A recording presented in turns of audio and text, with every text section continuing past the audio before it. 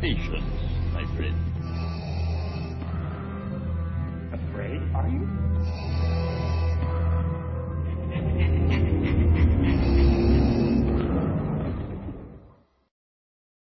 This station is being brought to you via Nullsoft Shoutcast streaming technology.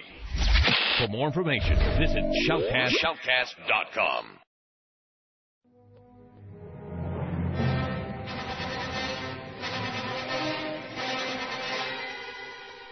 Hi, this is Michael Sheard, Admiral Ozzel from The Empire Strikes Back. And you are listening to Star Wars on Direct.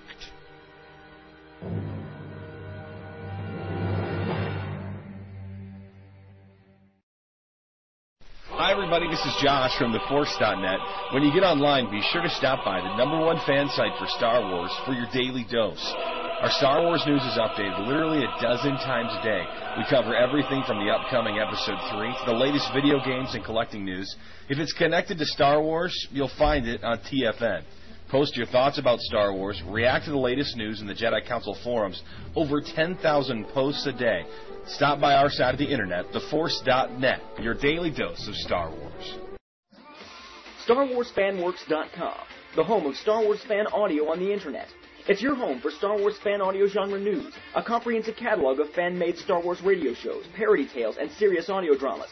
With behind-the-scenes features, a message board, reviews, tutorials, convention coverage, an internet movie database-style directory of the entire Star Wars fan audio community, and the only fan audio community-recognized Star Wars Fan Audio Academy Awards held each year. StarWarsFanWorks.com. Fandom has a whole new sound.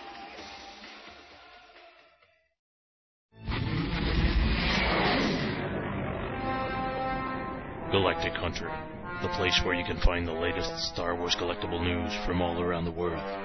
From the Hasbro and Kenner lines of action figures to comics, games, prop collectibles, and events, everything is covered and reviewed. Join our fan community in the Bounty Hunter Collective forums and find all your bounties at www.galactichunter.com. Galactic Hunter, keeping collectors on target.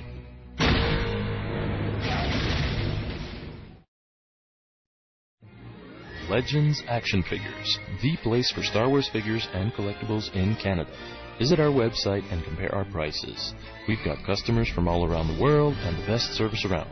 Come meet the staff at our Montreal store or visit our website at www.legendsactionfigures.com. All prices in Canadian dollars.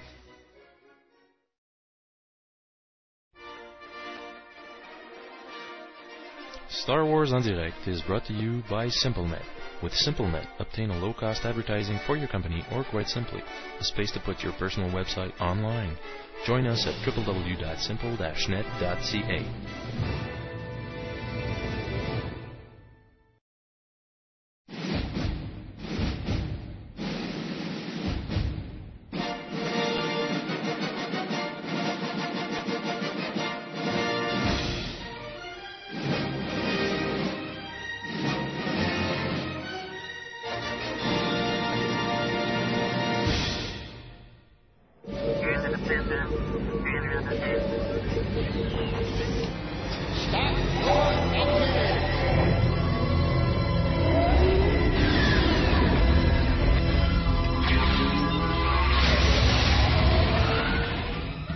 Should we jam its transmissions? A communications disruption can mean only one thing. Here they come. The coordinate tractor beam is pulling us in. You may fire when ready. Commence primary ignition.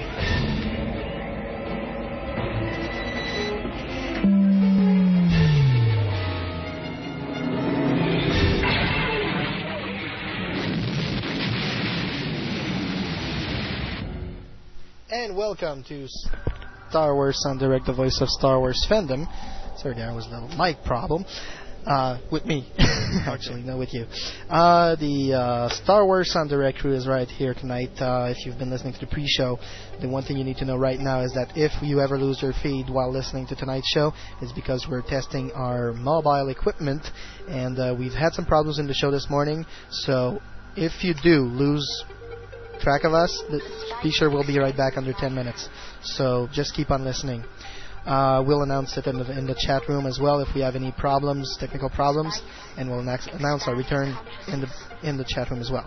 And but by the way, right now, here's Lunatic. And by the way, the pre-show is not recorded, so yes. If you want to... if you want us to call you because you want to rant about something politically incorrect to us, you can do it in the pre-show.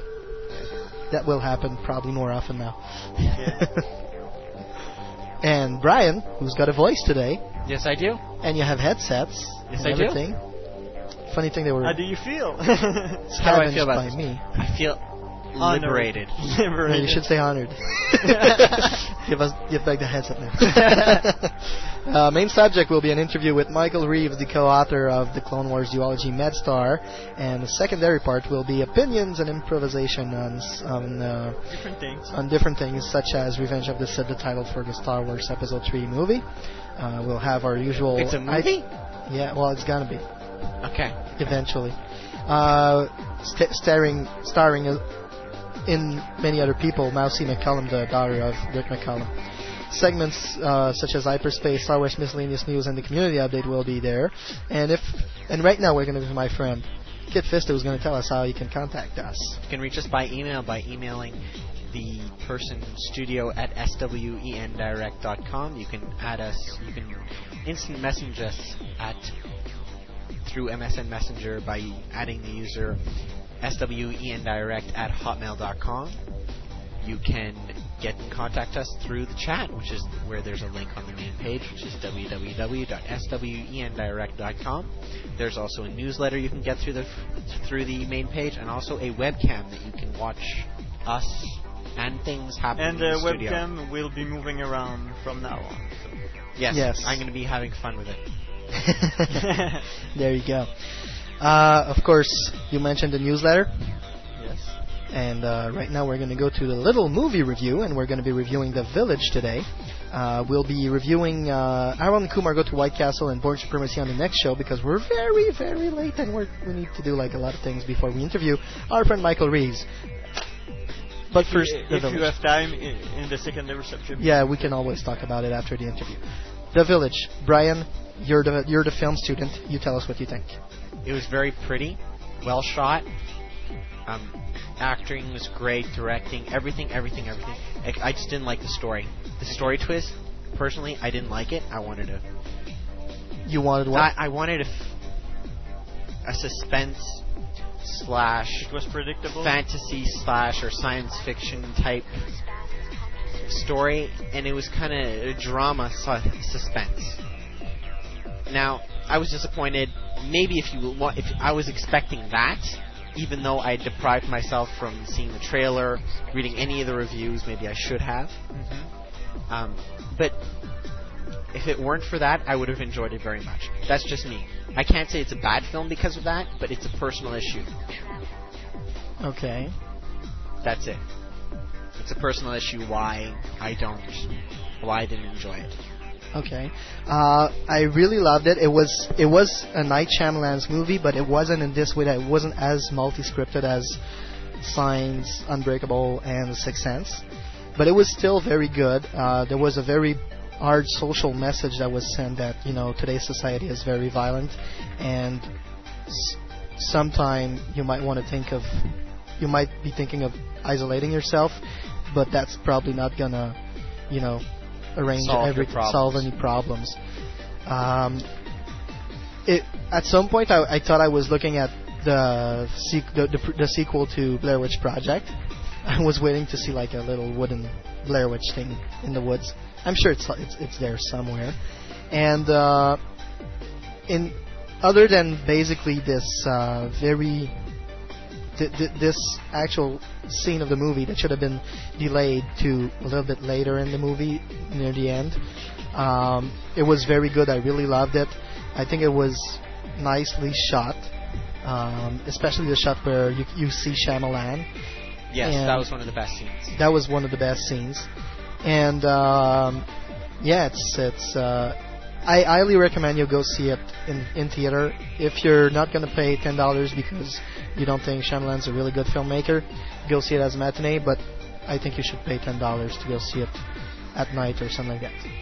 especially if your girlfriend's scared easily. You know, you can like tuck her into her arm and cuddle and everything. You lucky bastard. But right now we're gonna go and listen to Monkey Wrench from the Foo Fighters, and we'll be right back to Star Wars on Direct right after this short musical break. See you later.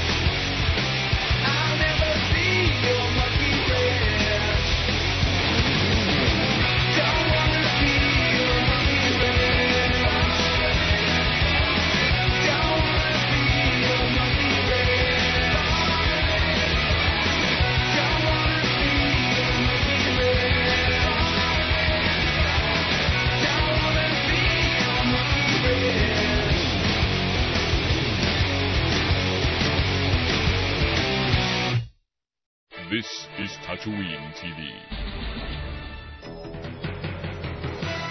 We now return to our 309 of our coverage of the Senate investigation of charges of galactic crimes against the galaxy. Here now is documentary filmmaker Michael Moore. Emperor, sir, I am a filmmaker and an American. Yes, I am familiar with your work. It looks as if you've put on some more weight. Well, yeah, I haven't shaved for another month as well. But that's not important. I've seen the way you're stomping around the galaxy, grinding your heel on the oppressed, and I say, Shame on you, Mr. Palpatine. Shame on you. What is your point, Mr. Moore? I have been filming a documentary called Palpatine is a Bad, Bad Man. And I, and the rest of the galaxy, want to know, are you Darth Sidious? You don't want an answer to that, Mr. Moore. You want to go on a diet. What? You want to go on a diet. I want to go on a diet? Yeah. All of a sudden, I don't want to eat. I want to go jogging. I think I'll go now and jog 200 miles. I forfeit the rest of my time. Only minutes. And welcome to Tatooine TV's Micro News. I'm Stanley Dupp. Tonight we look into the life of a woman who says her life has been ruined by the editors of Star Wars A New Hope. Let's welcome our guest, the woman who almost made the final cut of Star Wars A New Hope. Let's bring her out. Hi, Stanley. Thanks for having me on the show. There, Sandy. Please, call me Stan. Oh, that's funny. Stand up. Yes, thanks for bringing that up. Up like stand up? Okay, about your story. Is it true you were in A New Hope in 1977? Well, yes, I was. I played the girl who makes out with Han Solo. Well, that's not too tough of a gig, is it, Sandy? What was Harrison like back then? Cute, funny, and really knew how to kiss. Wow. Were you and he an item? Yeah, well, we played footsie under the table and picked out names for our kids, and it was just love at first take. It was wonderful. Then what happened? The worst chapter of my life. See, I knew that Star Wars was going to be big, but no one else did. I planned for my life as a big star. I bought 2 new houses and printed up them wedding invitations for my wedding to Harrison, without the date, of course, and then it happened. Please get yourself together and tell us what happened. The editors had this stupid idea. We got to keep the movie at 121 minutes. So let's just cut that girl in the cantina scene. How shocking. It was. My mama had my Oscar dress picked out and everything. She had to take the dress back and take down the big sign in front of our house that said, "The girl who kissed Harrison Ford in the cantina lives here." She hates me now. Hates you? That's overstating things a bit, isn't it? Really? She disowned me, sent my email address to every advertising company on the internet, and then she sent Mormons to my house. It's awful. It's all because of those editors. Sandy, I'm so sorry. Didn't they add your scenes in the special edition that were originally cut out? No, they added scenes of Jabba instead. And more special effects. I'm not a blob or a special effect. What other talents do you have besides acting? Well, I think I'm pretty good at hairdressing. I cut my own hair. Yes, I can see that. But acting is my first love. Well, my second after Harrison. Okay, third after Harrison and scuba diving. But it's up there. So, were you in any other films that we might have seen you in? Yeah, I did have parts in a few of Harrison's movies. In Raiders of the Lost Ark, I played Sala's wife, but they cut me out. And in Working Girl, I was the woman who gave Harrison his hot dog, but they cut me out of that one, too. After a while, Harrison stopped getting me parts. He got too famous, and I was nobody. He never sends me flowers anymore. I think he even married someone else and had kids with her. And I can't scuba dive anymore since that terrible accident but I don't want to talk about that. Well, on the bright side, at least you can say you weren't in, Geely. That was the only movie I was actually in.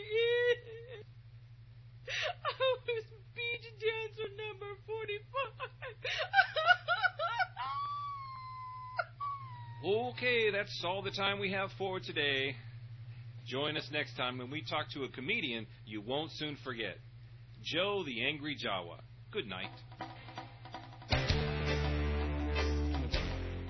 This is Tatooine TV. We now go live to an impromptu press conference after the startling acquittal of Emperor Palpatine of all crimes. I would like to thank my esteemed colleagues for coming here today. I have foreseen this wondrous moment, and I also see great days ahead for all our worlds. Now, listen to me very carefully.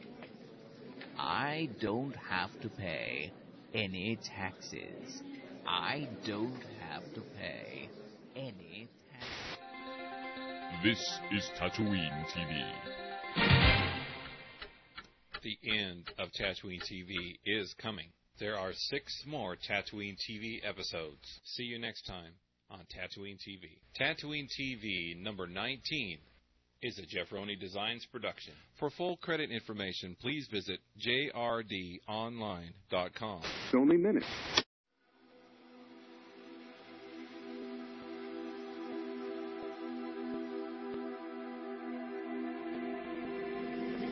Next time on Star Wars Nothing Changes. I should kill you. Do not make any sudden moves.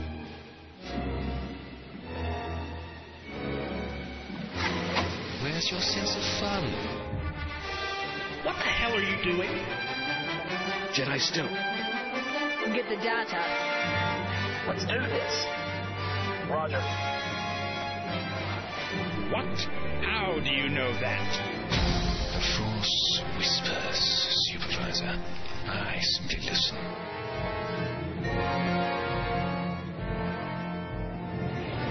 How many children did you kill to be put in charge? I don't believe it. All right, let's get back to the ship. Coming online now, sir. Attention, rebels. Patience. We can see that.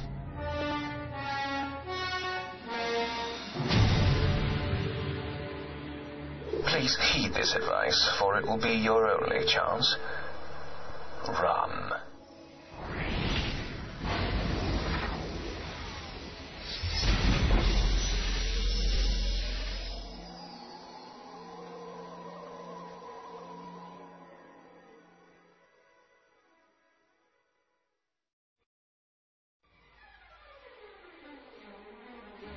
At SimpleNet, you will get, at a very reasonable cost, an advertising space for your company, a website built for you by our team of professionals, or quite simply, a space to put your personal site online. The online gamers are not forgotten. We can offer fixed prices of bandwidth, as well as solutions for turnkey pre-configured game servers. Join us at www.simple-net.ca.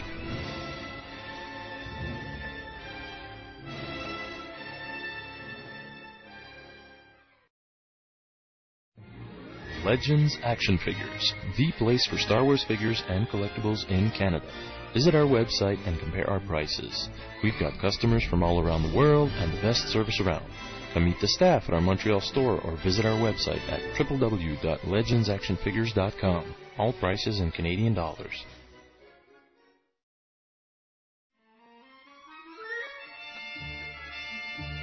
Hello, this is Paul N., Director of Lucas Online, and you're listening to Star Wars on Direct.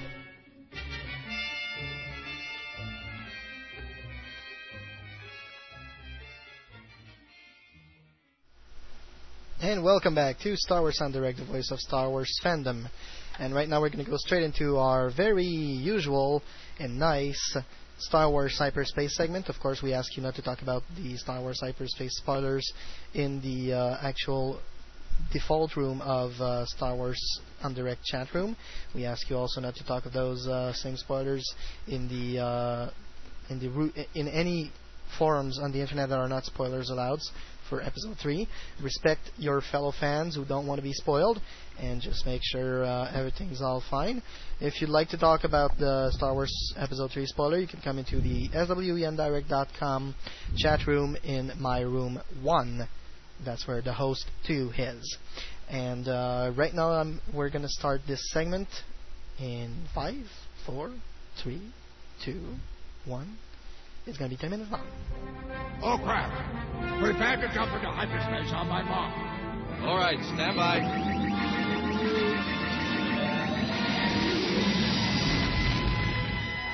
Cette chronique est une présentation de Star Wars en direct.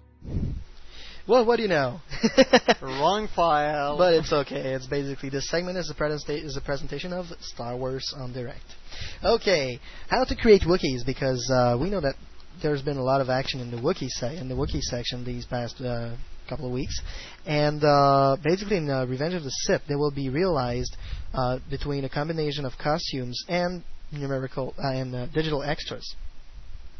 8 massive costumes have been created under the leadership of Dave Elsey, and they are basically at the art of the performance of the Wookiees.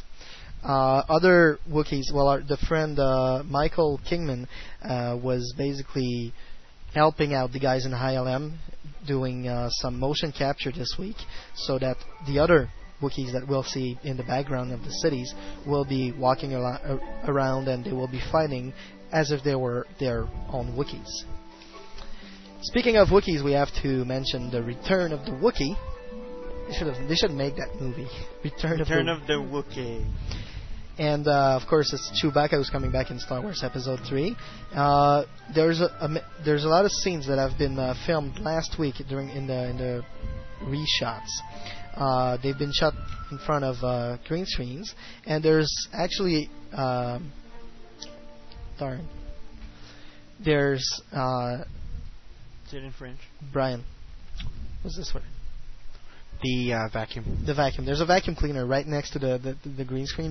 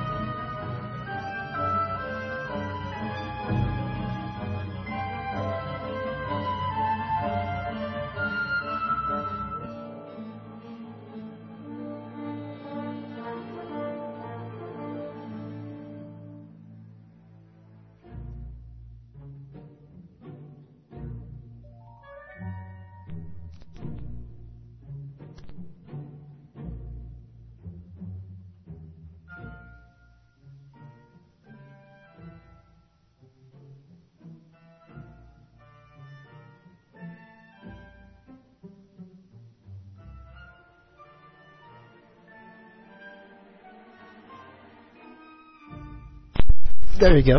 Okay. Voila. Now. And we're back. Sorry, folks.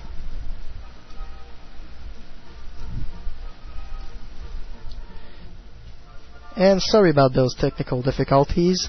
I don't know why we all that for 4 hours. I'm going to let you write down in the chat that the Star Wars hyperspace segment will last till 7:50 on the server time, which is the time you can see at the bottom of your chat room, ladies and gentlemen. Brian, you're going to be able to hear through that, so, and you can control the volume as well. Okay, and that's it. Basically, both Michael Kingman and Peter Mayhew were shooting the Wookiee scenes, the reshots, and they were acting out basically close-up shots and reaction shots and everything like that. The Wookiee shouts will be added later by Ben Burt, and basically there was a lot of weird stuff on the set, boxes, tennis balls, and other objects just there to illustrate Jedi holograms, clone troopers, and some ships. The Kashyyyk environment will be a mix between models, photographies, photos, some digital art, basically matte paintings, and there's a really nice model in the ILM model department that is starting to take shape. A nice little miniature tree of the Kashyyyk scene. So this is nice. Okay. There was a little rumor that was posted on theforce.net, but was afterward denied by Pablo Hidalgo, that as soon as Darth Vader will be waking up and Anakin's dead, the Force will cease to exist in the entire world of the living, and no other kid sensible to the Force will be born. The only one that will be remaining will be Yoda, Obi-Wan, Luke, and Leia, and they're surviving not to save the galaxy, but to save the man who will save the galaxy. Therefore making the prophecy about Anakin true, because he gets to be the chosen one. Sadly, it was denied by Pablo Hidalgo that no other Force-sensitive child will be born after his death. So, yeah. I don't know, it was a funny spoiler to have around. That's a ridiculous rumor. Yeah, I know. We had although on the official website a confirmation of a spoiler. The official website changed the Princess Leia the details on their database, that the general and hero and Jedi hero Obi-Wan Kenobi has organized himself so that Leia will be secretly transported onto Alderaan, where she will be raised by Kenobi's friend or Bail Organa. And before that, it was clearly indicated that Obi-Wan was taking Padme and Leia to Alderaan so that he could raise both of them. So there you go. He could raise Padme. Yeah, that's right. Swept her off her feet. There was a big update from Pablo Hidalgo, because he's been holding up for a while now. Must have been under a lot of stress back at Lucasfilm with Comic-Con and everything. I'm just going to tell you guys the outlines of those. Yoda doesn't find anything concerning the Sith or the Force on Kashyyyk. Padme will give birth to the twins on a new planet. The race of Tion Medan is implicated in a major fight on their own planet. There was this rumor that no other sensible to the Force being will be born after the death of Anakin. This is totally false. The title Revenge of the Sith has been chosen for a long time. It was the title that was on the scenario in pre-production. The title will not change. There is a concept design of the planet of Tion Medan, which was accidentally posted on the official website. Probably, as Danny was saying earlier, the cover of the Art of Episode 3. Well, maybe. Would make sense. Yeah. The number of planets that are going to be presented in ROTS R12, this number should not change, and all these planets have names. We will see Anakin and Yoda in hologram at some point. There are more fact that the clones are actually beings of their own. Commander Cody is under the commandment of Obi-Wan. Commander Blee is under the commandment of Aayla Secura, and Commander Tyr is on Coruscant, but the latest is not joined with a particular Jedi. who knows? Maybe Mace or something like that. However, for Davis, aka Sayo Bibble, will probably be present when they're going to be doing their reshots later this month. The name Dark Tyrannus Dooku will not be dying falling in a hole, in a pit, like Maul and the Emperor, which is something I've never really paid attention to. When someone asks Pablo if who's going to die with Mace Windu, Pablo says, look at the recent Dark Horse comics and you'll have an idea of the group who accompanies Mace. So basically, looking at those comics, we stumbled upon Republic number 65, showing a group of Jedi led by Mace. This group is composed of Kit Fisto, Agent Kolar, and Saesee Tiin. Are these the 3 Jedi who will die with Mace Windu? Most probably, but who knows? I would find it odd, but it's possible. Sifo Dyas is not Dooku nor Qui-Gon. Sifo Dyas is Sifo Dyas, which is a very interesting statement. Kind of obvious. Yeah. Yoda will have some scratches in ROTS. Bad fighting. The material that composes the Mask of Grievous is not yet determined. There is a scene where John Knoll suggested that the mask actually grinds down instead of folding. So points more and more toward bone-like kind of stuff. In ROTS, Jar Jar will be actually looking back at someone. Is this going to be the only time we're going to see the Gungan? Hopefully, yes. We will see the entry of the Jedi Temple. This promises to be a very important scene.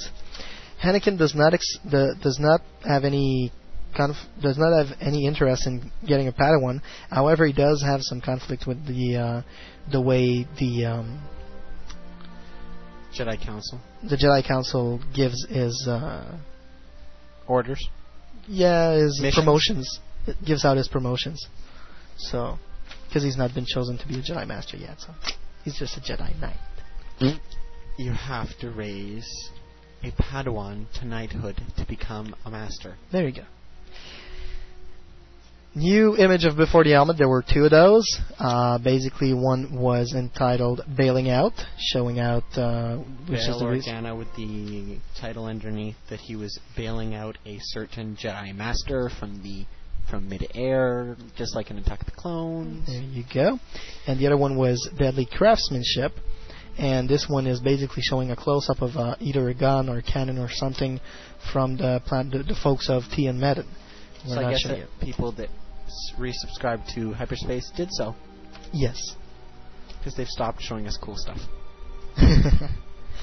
The image of Null, the Null Visions there were 2 images. There was one that were the Court of the General Grievous, which are really nice and look a lot like the Death Star in Return of the Jedi.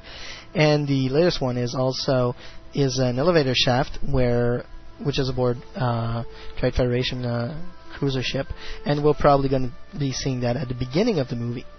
There's also a new image of Padme coming from the Time Out magazine, and in that we don't see much but Padme on that image, but in this scene she's actually discussing with Obi-Wan in her apartment. There was a couple of images of Darth Vader that were released, and they're very interesting to look at. You can find them pretty much all over the web, and some of them you're going to see in the DVD documentary Revenge on Revenge of the Sith. And there's Darth Vader and Palpatine, and you can see that Darth Vader is actually tied down to some sort of table, which is raised up. Like a picture, like an image we saw earlier, say September of last year. And I'm going to finish this segment by saying there were 3 kind of images, 3 posters used by Lucasfilm for promotion of Episode 3. One was the same image that you can see on the future Hasbro action figures card. There's the other one that's Darth Vader standing up with his lightsaber open in fire. And the last one is my favorite one because I'm sure it's going to be partly the Episode 3 poster. You see a fight between Anakin and Obi-Wan, and there's this face of Darth Vader, which will most likely be replaced by the face of the Emperor. Just take a look at all of these posters we had from our good artist, Drew's Choosing, for the special edition. That was good. And that's it.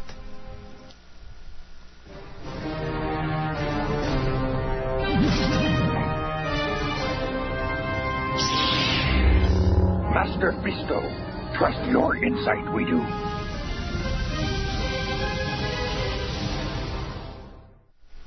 Welcome to the Miss News. I'm going to go straight away because we are in kind of a hurry tonight. The president of the LucasArts gave a statement on the new Episode 3 video game, Revenge of the Sith. It is due on May 5th of 2005, and it will be the WWE of the Star Wars games, apparently. Like the Star Wars Episode 3 movie, the PlayStation 2 and Xbox game will focus on the climactic battle between Obi-Wan and Anakin, and according to Ward will include the most exciting lightsaber duel ever seen in a video game. The third-person action-adventure will also give players a chance to make use of a range of abilities. As Anakin, players will use the power of the dark side to unleash ruthless lightsabers and force attacks, while as Obi-Wan, players will struggle to save the galaxy from darkness, focus the power of light into swift, precise lightsaber attacks using the Force to control enemy actions. A preview of this game will be available as part of the Star Wars Trilogy DVDs, that's all being released in September. There will also be further games planned around not based on any of the movies anymore, but more on the live-action and animated TV series. Wow. So, that was officially announced by a LucasArts representative. So, that's that. LucasArts is also planning a new game based around the fourth movie in the Indiana Jones series. It won't be released until about 2006, they think, though. Okay. In the book news, they have finally given the title of the Troy Denning trilogy post New Jedi Order. It's going to be called Star Wars Dark Nest. The first one, The Joiner King, will be available in August 2005. The second, The Unseen Queen, in October 2005. The third, The Swarm War, in December 2005.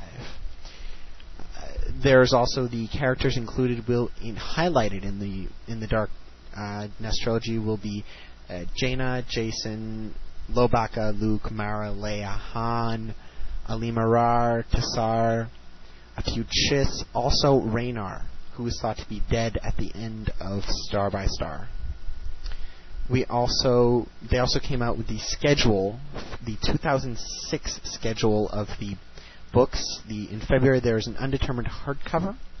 In May is the first of the Michael Reeves mass market paperbacks known as Coruscant Nights. Coruscant. Nights. It'll be night, and that is not nights as in Jedi Knights, as in the nighttime. It's not a trilogy, but it is 3, individual stories coming out in May 2006, May 2007, May 2008. We're going to have some question for Michael about that. Exactly. And then in June will be the Joiner King, Dark Nest, the Joiner King. Then in September you'll get. Okay, well I have different. Oh no, the first of the post NGO 9-book series, a hardcover. Then September will be the second one of that, a paperback, and then in September, and then October will be an undetermined hardcover. December it will be the third one, a paperback of the post NGO series. The new title for the Zahn book will most likely going to be Star Wars: The Outbound Flight. And then the setting for the Coruscant Nights, it will be right after Return of the Sith. Okay, the first one? A couple of months. Revenge of the Sith or Return of the Jedi? Revenge of the Sith. I'm sorry. That's okay. We all have to adjust to that title.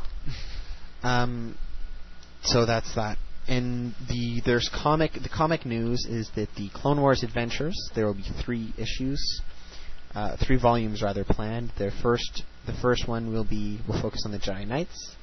The second will be a reprint for those who may have missed it. The third will feature the Clone Troopers in Star Wars Republic. The upcoming will focus on on Honagar, the planet of the Nogri, and it will feature Alia Secura and Commander Bly. the Empire, Star Wars Empire, the focus will be taken off the Imperials and more onto the heroes of the Rebellion. The Empire's not gone though; they're still there. Star Wars Tales number 21 will kick off its new format in September. The first issue will have a story from the Republic era, the story from the Empire era, and a new Jedi Order tale starring Kyle Katarn. Of course, Nathan Butler wrote that one. How many times have we repeated in the last few shows? 172. Okay, good. You're keeping count. General Grievous is also... Actually, that's 173 now. Go on. 4. We've mentioned it a couple times. General Grievous will have his own 4-issue mini-series by Chuck Dixon and Rick Leonardi. Sorry about that. It's going to happen just before Revenge of the Sith. Okay? Star Wars Obsession will be a 5-issue miniseries that will focus on Obi-Wan's quest to bring Asajj Ventress to justice. It will have ties to the 3rd season of the Clone Wars and the Labyrinth of Evil novel. The Revenge of the Sith comic book adaptation will be a 4-issue run, and it will be written by Miles Lane and drawn by Doug Wheatley. It will also be available in a collected edition after the film is released. There's also going to be a new omnibus called Dark Horse Holocron that will have 400 pages. It will feature numbers of issues, like a whole series of books, and collect them together. It's still in the planning stages, so... It's like the Bible? Exactly. Okay. It'll be a printed version of all the comics together. Okay. There's also the graphic novel based on Revenge of the Sith designs. It'll be called Star Wars Visionaries. It'll be 120 pages long. It will include 12 stories, some canon, some infinities, written by some of the Lucasfilm concept artists who works on the designs for Revenge of the Sith. The book will be available in April 2005. Now on to collecting news. There was some sad news for collecting people about the Sand Trooper available from Star Wars Shop. Originally stuffed into a box with no packaging material to keep it safe, they arrived broken and all messed up. Okay. Yes. Well, they got a few angry emails. No, seriously. And then they sent back this quite rude email. Thank you for your email. The packaging for this item is not guaranteed to be in mint condition. All sales on this item are final. Sincerely, customer service, StarWarsShop.com. Well. The next day, they sent out another email. We're sorry. For Star Wars Shop, the fan community and collectors are priority number 1. We have listened to your communications regarding the delivery of the Silver Sand Trooper and have changed the StarWarsShop.com policy. The change was effective Monday, August 2nd, and the changes came into place on the 2nd. Hopefully, I don't know. There's going to be better quality changes, stuff like that. We'll see. I don't think there's any refunds for the people that got them all fucked up. I feel bad for those Since people. we're on the bad language strain, I'm going to go, who got his ass laid? Because that's a big mess up. I wouldn't want my action figures getting there all messed up. I'd rather do that myself. And I especially like in the beginning, it was so well. The packaging was so well done. I received the poster and like only a few things, and there was like tons of packaging. What happened? They ran out of paper in boxes? Okay, now on to the DVD. This is my last little part. Now there's a lot of information that's been released since we had our last show. Actually, the day of our last show, everything came out. Now, if you want to hear some of this stuff, see some of the stuff, like video clips are available on MillenniumFalcon.com. If you go there, we have screenshots, audio shots. Everything is there. Menu shots have been stolen from other sites. DVDtown.com. And claimed as their own, which is not very cool. Everything is there, screenshots. I've seen Return of the Jedi DVD. Beautiful. Beautiful. Lucasfilm has put a lot of effort into these, and yes, Hayden is in Return of the Jedi. And just to go on, I've heard the audio explanation why he's there from George Lucas. We'll talk about this on the next show because we got to go. Bye. But basically, I just want to say that Star Wars Galaxy's Kevin O'Hara has resigned from his post as main guy from Star Wars Galaxies. It's now replaced by Kurt Stengel, and we might just talk to him in a few weeks. But now we're going to go to a short musical break, and we will be listening to I Need You Tonight by NXS, and we'll be right back to Star Wars on Direct, the voice of Star Wars fandom.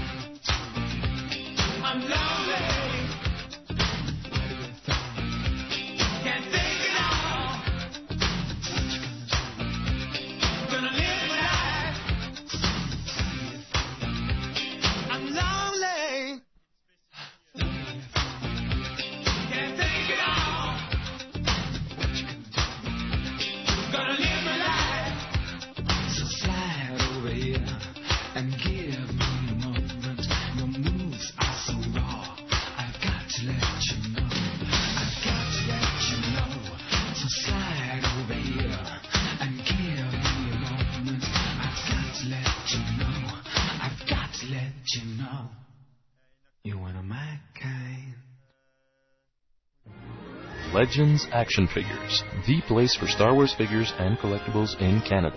Visit our website and compare our prices. We've got customers from all around the world and the best service around. Come meet the staff at our Montreal store or visit our website at www.legendsactionfigures.com. All prices in Canadian dollars. Hi, this is Jeff Fioletti. And this is Lou Cambone. And we're the producers and directors of Silent but Deadly Trilogy. And you're listening to Star Wars on Direct.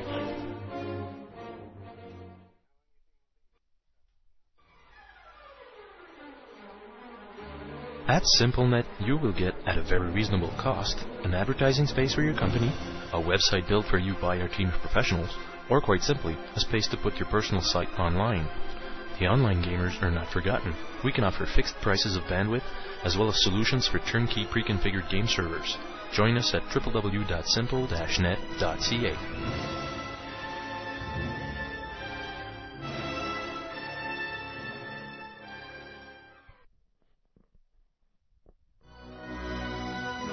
Hi, this is Lisa Stevens, president of the Star Wars Official Fan Club, and you're listening to Star Wars on Direct.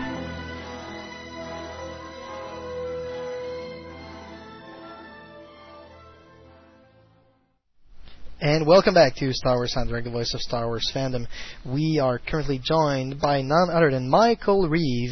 I'm going to be introducing him right now very quickly. He's the author of Darth Maul's Shadowhunter, as well as the co-author of the Medstar duology and writer-screenwriter for many other novels, TV series, and movies. Star Wars Soundtrack is happy to welcome Michael Reeves.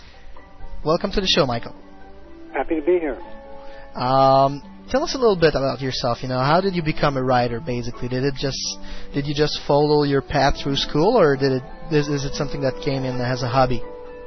No, it was something I wanted to be from as long back as I can remember, and I just, I pursued it at a young age. Started writing stories that were dreadful, and when I was in college, and just after I got out of college, actually, I attended the Clarion Science Fiction Workshop in 1972, and was there I sold my first short story. And then I moved to Los Angeles in 1974, and I sold my first television script then, and been pretty much making my living with words ever since.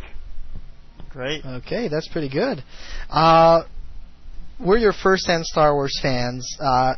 Describe the feeling of your first Star Wars experience. My first Star Wars experience? Yeah. Well, that would be when I saw the episode 4 at the Chinese theater the day it came out. Oh. You're one of the few lucky... I think probably the first showing of it. And some friends of mine and I, we'd heard about it, we'd heard the buzz, but we really had no idea what it was about, So, went down there to see it. There weren't too many people there in line at all. Went in, got good seats, sat down, and then they opened it up. They started that fanfare, and the big Star Destroyer came overhead, and we said, "Oh yeah!" And I believe, if memory serves correctly, we sat through it twice. You could do that back then, and we just sat through it twice. And I remember when we came out, the line had already started to go around the block just by word of mouth. Cool. It was great. I still think that's the best one. And you watch Star Wars, you become a fan. What led you into the direction of writing for Star Wars? What led me into it was I was invited, and I had, up to that point, I'd never really pursued the idea of doing novelizations or novels set in film or television universes, because I write television, and it's sort of like, to me, the idea of doing novels based on TV shows or movies was just kind of like doing television with dust jackets. I mean, it just seemed like the same sort of work, only I could get paid a lot better for doing less work in television. But when I got offered the Star Wars job, I jumped at it because I knew that it would be fun to do. It was a universe that I really enjoyed, and I knew it would sell very well. What's not to like? There you go. Which circumstances led you to meeting with Steve Perry? Oh God, let's see. That was a long, long time ago. I think we met at a convention, a science fiction convention in San Francisco, I believe, around the mid '70s. There, I think it was a WesterCon, and we just ran into one another in the Cephalus Suite and got to talking, and we just started exchanging mail. We didn't have email back then. It was snail mail. Yeah, it was mail in those antediluvian days. So, and then we, after we got to know each other, we just started collaborating. We found that we worked well together. So we've been doing it off and on ever since. We've written about, I think, 4 novels together and a lot of television scripts. Cool. Okay. We're going to ask you a little bit of a tricky question, and you're going to have to be careful with what you're going to answer, because we will be asking this exact same question to Steve. Who's in control in your writing relationship with Steve? Who's control? Yeah. It's an autonomous collective. It's I mean, I don't think there's anyone in control. We sort of take turns. Okay. We work back and forth on the last couple of books, on the Medstar books. We worked back and forth. He would write some of it, I would write some of it. We'd swap them. We'd polish each other's. I mean, somebody has to do the final draft and send it off. That someone is usually me for whatever reasons. I tend to be a little more nitpicky about stuff, I guess. But we've never had any real arguments or anything over it. Okay. Mm-hmm. What happened with Lucas Licensing when they decided to choose you to write Darth Maul Shadowhunter? How were you chosen to write that book? How was I chosen? Yeah. Shelley Shapiro, who is the editor-in-chief at Del Rey Books, and she was my editor. I was writing an original novel for her called Hell on Earth, and she recommended me for the job. She asked me if I would be interested in doing it, and I said yes, because I'm not a fool. And then she sent over to the ranch. She sent a copy of one of my books that I had written. I think it was Voodoo Child. I'm not sure, but she sent over there. They read it and they offered me the job. It was that simple. Okay. And how was it different for Medstar? How was what different? I mean, they just, they offered us the job. Shelley called up and said, we have this idea of doing a set of Star Wars books that chronicle the experiences of surgeons, etc., in the field, kind of a MASH unit sort of thing, and would you be interested in writing it? And Steve has had some background in medicine. I think he was a physician's assistant at one point. And I don't, but I can fake it. And it sounded intriguing. It sounded like an interesting thing to do that wasn't a lot of shoot 'em up and everything. It was a much more character-oriented piece. So we both thought it would be fun to do. Okay. Yeah. How did you like your experience of writing into the Star Wars universe? Oh, I love it. It's a lot of fun. It's a extremely fully realized universe. And what's nice about that is whenever you're stuck for a character or a locale or something like that, you can just kind of turn to one of the many books on the subject and plug one in. It's so nice to have that feeling of a solid foundation underneath you when you write. There are two ways of writing things that I think that are both equally fun. When you're writing for a show like Star Wars, when you're writing for a show like Batman or something, or a series like Star Wars or that, you're doing icons, and that's a lot of fun because you get to bring your interpretation of something that's classic. On the other hand, you might be doing something that's brand new, and then you're creating icons, hopefully, and that's fun too. So either way is good. For Star Wars, it's a lot of fun because it's such a solid world. I mean, it's a very entertaining galaxy. Right. Very true. Yep. And while working with Steve, how exactly did you write the Medstar book? What was your writing process? Because did you split work? Was it any easier than working along? Because you mentioned it earlier that you were doing something and then he was looking at it and back and forth. But I know it's working in collaboration. Of course, obviously it depends on who you're collaborating with. But working in collaboration, in this case with Steve, it was much easier because it's nice to know you have someone who knows what he's doing backstopping you. I mean, it was very freeing to know that if I was working on a scene or a chapter and I wasn't quite sure how something should go, I could just toss it over to him and say, here, you write this part. Or, I'm a little stuck on this for this particular idea. What do you think? What happened was when we knew we had the job, we got together. I went up to Portland because it makes much more sense and it's much nicer to go to Portland than it is for him to come to Los Angeles. And we sat around for a week or so. We mapped out the basic direction in which we wanted to go. And then we sat down and we just started writing chapters and trading them back and forth. And we didn't necessarily write it linearly, which usually I tend to write a book from start to finish. And this one we jumped around a little bit because there really wasn't that much of a linear plot. It was much more of a character piece. So we would write some chapters and then put them aside because we knew we were going to plug them in later, but we didn't know exactly where. So it was a kind of a different process than my usual style, which is to write a book from chapter 1 all the way through to the end, but it worked quite well. I was quite happy with it. Okay. You've done it 2 times already, but what's the feeling of having written a couple of chapters in the Star Wars saga now? I think it's great. I mean, it's fun. It's nice to know that it's like I said. It's fun to be a part of something that large and that extensive. I enjoy it. I enjoy the reactions to it, and of course, I certainly enjoyed being on the New York Times bestseller list. Of course. You did a great job introducing Shadowhunter and Shadow of the Empire information in Battle Surgeons. Does linking and referencing novel is something that Del Rey insists on? No, they don't insist on it. I mean, sometimes they have specific things that they ask for. Sometimes Lucasfilms has specific things that they want put in or not put in, as the case may be. But they don't necessarily insist on it. It's a case-by-case basis. Okay. Besides your own novel, what are your references? You've mentioned a little bit about the history of hyperspace, for example. Where do you get your informations? Oh, you mean for the... Well, do you read a lot of books from the expanded universe of Star Wars? I hate to say this in public, but no, I really haven't read all that many of the novels. I've read a few. And I've read some of the non-fiction books, you know, the guides to aliens and the books and everything, and the ships and all that, because they're very good for research.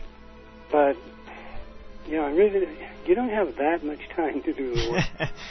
And it's, you know, there's like, God, how many books are there out there now? Over 100. Oh, boy. So I read Shadows of the Empire, and I read a couple of others, but for the most part, all the stuff like about the history of hyperspace and everything, we just made that up. Oh. And we figure there are people there over at the ranch who are paid to police continuity, and if they find something that we didn't, you know, that doesn't jibe, which they have done on occasion, they'll tell us and we'll fix it. Cool. So it's actually a very good process of checking backgrounds and, you know, links with history in the Star Wars universe. Did you have access to the Bible while writing your books? The King James version? No, the Star Wars holocron. Yeah, I know, the holocron. Yes, we did. Did it came on a CD or did it came like the guys from the new Jedi Order series? On a CD. On a CD? Wow. You lucky guys. I'm waiting for the new revised version to show up in my mailbox because I'm going to be needing that in these next books. Yeah. Okay. Well, you know, the next question might be a little bit disturbing for you, so sit down if you're not already sitting down. Did you read something about Revenge of the Sith in the Bible? And if so, what can you tell us? What's the reason why Anakin turns to the dark side? No, I don't think so. Actually, I really have no more idea on that particular thing than anyone else does. Okay. I have a little bit more information on some specifics, but that's about it. They dole this stuff out on a need-to-know basis, and you know, there's not really all that much that I need to know at this point, which is fine with me because, you know, I don't want to know that much. For one thing, I don't want the surprises to be spoiled, and for another thing, you know, I have to, you know, make sure that I don't talk in my sleep or things like that. Yeah. You know, because I can't release state secrets or I'll get, you know, put in the Rancor pit. Yeah. And we wouldn't want that to happen before you finish writing your other books. Thank you. But you will have another chance to write a Star Wars novel. We'll discuss that a little bit later. But if you have a chance to choose a precise story in the Star Wars universe, which would you like to tell the most? Oh, wow. Actually, I'm quite enjoying the one that I'm working on now because it was my idea that I pitched them, and they went for it. So that was a little bit unusual because usually you get handed an idea or at least an area or a direction to go in. But I pitched this idea to them and they liked it. So it's more my concept than say doing the Darth Maul book was. So I'm perfectly happy writing it. That would be Coruscant Nights. Yeah, that's it. We didn't know that. It was your idea. Cool. Yeah. When you wrote Shadowhunter and Medstar, you did mention that there were some, you know, ideas that were thrown in by Del Rey, and that other things were thrown in by you, and they were declined or accepted by them. So, what were the restrictions from Del Rey in writing both books? We really didn't have that much restrictions. I mean, we basically told we're interested in doing a story that would be like a MASH unit in outer space in the Star Wars universe. Uh-huh. And that was pretty much all the marching orders that we had. Okay. Took that and we ran with it. It was not as straightforward as the NGO series, which they add precise guidelines to... No, I guess not. I mean, they gave us... we needed at least one or two characters who were recognizable from other stories, other movies. So they gave us Barasafi and... I think, who else? God, I cannot remember now. Oh, Fauji. And that was about it. Other than that, we made the characters up and we made the story up, and, we had to obviously make sure that fit in the timeline of the Clone Wars, but since it was set on a planet and part of a campaign that pretty much was complete in and of itself, we didn't have to worry too much about that. We just had to make sure that it fit in the continuity, that we didn't make any references to things that were supposed to happen afterward.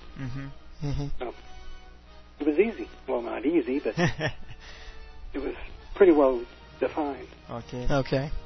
We're going to aim more on questions on Darth Maul Shadowhunter since it's the first time we have you on the show. Is it tougher to write an established movie character like Darth Maul? How do you write an evil action-oriented character? How do you get into his mind and spread out his emotion? Yeah, that was a good question. That was one that kept us up nights a little bit. The big problem, well, let's say the big challenge with doing Darth Maul was that it was a prequel to The Phantom Menace. So we knew going in that everything sort of had to be reset back to step one, so that we could go into The Phantom Menace without any problems overshadowing. So we knew that no one could know at the end of the book. I guess we're going to have to do some major spoilers here. No one was going to get out of the book alive, basically. We sort of knew that going in. So my challenge was to write a book where, even though you knew, or at least you could sort of guess if you had much on the ball, that it wasn't going to have exactly a happy ending, I still had to write it in such a way that you would worry about and pull for the characters and be caught up in the arc of the story. And as far as writing for Darth Maul goes, it's difficult because there really wasn't much there in the movies. I mean, he was basically the Terminator, and he did it very well. I thought the actor pulled it off marvelously well. He was one of the things I enjoyed most about the first movie. But it's different to have somebody in a 2-hour movie and try and make him interesting for 80 or 90,000 words in a book. So when I tried to get it, I tried to get it in his head, and I tried to give him a sense of honor. And he's the guy who would get the job done no matter what. And he's honorable in his own way. He doesn't go against the tenets that he has. And that's pretty much it. I mean, that's the only way that I saw that we could play the character and have him be sympathetic at all, because you couldn't just make him a killing machine. I mean, where's the fun in that? So that was a bit of a challenge, but I think we pulled it off pretty well. Indeed, you did. Thank you. Darth Maul Shadowhunter is more action-oriented and straightforward storytelling compared to Battle Surgeons, which has a more mind-bending plot. Do you follow different writing guidelines depending on the type of story? Well, yeah. I mean, every story demands its own way of being told. I think, obviously we couldn't have told Battle Surgeons as a straight action adventure story. I suppose we could have, but it wouldn't have been the same story. When I wrote Darth Maul, what I wanted to do was basically give you a movie that could have been made out of the book.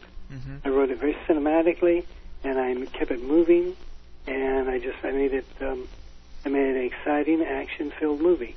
If we'd shot that book, it would have just been a non-stop chase from beginning to end. Yeah, definitely. Yeah, and that's what I wanted to do. I mean, that's one thing. That's what they asked for, and that's what I wanted to do. I mean, obviously there had to be, I wanted there to be characterization in it, and I think that there was. But I basically was out to give you a thrill ride in that one. In Battle Surgeons, we had a different sort of idea going in. We wanted it to be more of a character study, more of a piece that wasn't so much linear in plot, but that made you care about the characters and hope that nothing bad happened to them. So it's two two different writing styles. You know, if you've got any business doing this at all, then you're able to adapt the style to the story. You doing some TV series and all probably helped you to do a better job with Dartmoor Shadowhunter, scripting it as it was an action movie? It helps, yeah. Okay. I mean, it's I think that when I need it to be, my writing can be extremely visual, very cinematic. Okay. That certainly is a help. Okay. Are you a James Bond or an Indiana Jones fans? Because you're referring to the Kenobi and Obi-Wan Kenobi catchphrase in the suspense bridge scene in Shadowhunter. Were they homage to those movies? No, the Kenobi, Obi-Wan Kenobi. You know the catchphrase you put in. Was it some kind of reference to James Bond or something? Maybe. I mean, it's you know, you gotta have a little fun with things. Yeah. I mean, there's a lot of I mean, everybody does. I'll tell you they don't, but everybody does. That's why I was asking you if you were a James Bond fan. Sure. And the Indiana Jones fan with the suspended bridge scene. Okay. There you go. Now we're gonna head over to Medstar Battle Surgeons, the first book in the duology. Who had the idea for the duology on field medics came from you. You told us that earlier. Yeah. It was Del Rey, no? Was it Del Rey's or yours? I'm sorry, what? The idea on the duology on field medics. Was it basically from Del Rey or was it from you? No, it was Del Rey. Yeah. It was Del Rey, okay. Yeah, I believe it was specifically Shelley Shapiro who was the editor at Del Rey. She just came with the idea of doing a story that was more of a MASH type story simply because they wanted something to be more of a counterpart to all the action adventure stuff. So that was how it was developed. I mean, originally they said that if we wanted to, we could even do them as separate little stories, you know, collecting that book. Or we could do it as one single story with different characters, which is what we chose to do. But we were given quite a bit of leeway on it. Nice. Nice indeed. Since both Steve and I have written for them before, they trusted us to a degree, which is nice. And the concept on clones being people and having a unique personality introduced in the Cesta's Deception is again pointed out in Medstar. Is this something you discussed with Stephen Barnes? Well, we had, when I was up in Oregon, Perry and I got together with Steve Barnes, I think for lunch. That was when Steve was living up in Washington. Okay. And we talked a little bit about it, and so we got an idea of where he was heading. He got an idea of where we were heading, and it was just to make sure that we didn't step on each other's toes too much. Okay. Barnes is an excellent writer, and he's a real good guy, and perfectly willing to work with you and stuff like this. So that was fun to do. Cool. Okay. Yeah. You mentioned earlier you didn't have time, or you didn't actually read any of the books from the expanded universe. Did you, however, watch the Clone Wars series on Cartoon Networks? I've seen a few of them. Yes, we're talking especially about the one where we see Barriss Offee in action. No, I don't believe I did see that one. I mean, I hate to admit it, but it was kind of hard to keep track of. They're very hard to keep track of, and it's, you know, I really don't have time that much for that sort of thing because I'm usually too busy writing. There you go. Yeah. Writing can be a... We had a few guidelines on who her character was and what she was like. And Steve read The Approaching Storm. Okay. Didn't, but he did, so we did have that information. That's pretty good. The next question is going to be very interesting, but I'm going to have to introduce you a little bit to it. In the New Jedi Order series, there was this mention of the fact that there is no such thing as a dark side of the Force. And you explored the classic philosophy of the Force and the thin line between the light side and the dark side by confronting Barriss Offee to choices concerning her actions, like the martial artist Fao Ji. In Dartmoor Shadowhunter, there's an explanation from Palpatine that there's no such thing as a light side or dark side. And again, as I was saying earlier, in the NGO series, there was this concept that there is no dark side at all. Only dark actions using the Force. So, what do you think? Who do you think is right? Did the Jedi? Sorry about that. Did the Jedi were the Jedi destined to be losers by the misunderstanding of the true concept of the Force? Well, I don't think there's any. There's not really any discrepancy. I don't think there. I mean, in Shadowhunter, I believe I pointed out also that the Force is just the Force. It's how you use it. It's what you bring to it. And that's something also that we get into to a much greater degree in Jedi Healer. Mm-hmm. So it's I don't see any conflict or anything there between the other versions of the philosophy and what we were doing. If that's what you're asking, am I understanding the question correctly? Yeah, I think it's just different interpretation from different groups of people. Yeah. Yeah. I mean, my philosophy has always been that there's not a dark side in that. You know, if you it's not like black magic. Mm-hmm. No, it's not like if you do this or that, or you say these things, or you wave your hands in this particular way, it's going to turn you into an evil person. It's power. It's amoral, mm-hmm. and what you bring to it is what you get. Cool. Okay. In Medstar, you brought back the droid I-5, who was introduced in Shadowhunter, and who seems to have some sort of human characteristics like emotions, humor, expression, etc. Mm-hmm. When you created I-5, did you inspire yourselves from Asimov's work? Did you see the recent movie iRobot? I saw iRobot, which I thought was fun. It was a nice little popcorn movie. Mm-hmm. I can't say that there was any specific inspiration drawn from the robot stories from Asimov for the creation of I-5. He was done actually to fill a specific purpose. I needed a character that the main character could kind of bounce off of, and I needed someone who could give us some interaction with the main character, Lauren Pavan, not Darth Maul. Mm-hmm. It's someone who could interact with him in such a way that we could have some humor. Okay. Let's face it, it's a grim book, and we need a few laughs in there somewhere. Mm-hmm. So that's why I came up with the character of I-5, and I grew rather fond of him. So that's why we brought him back in Medstar.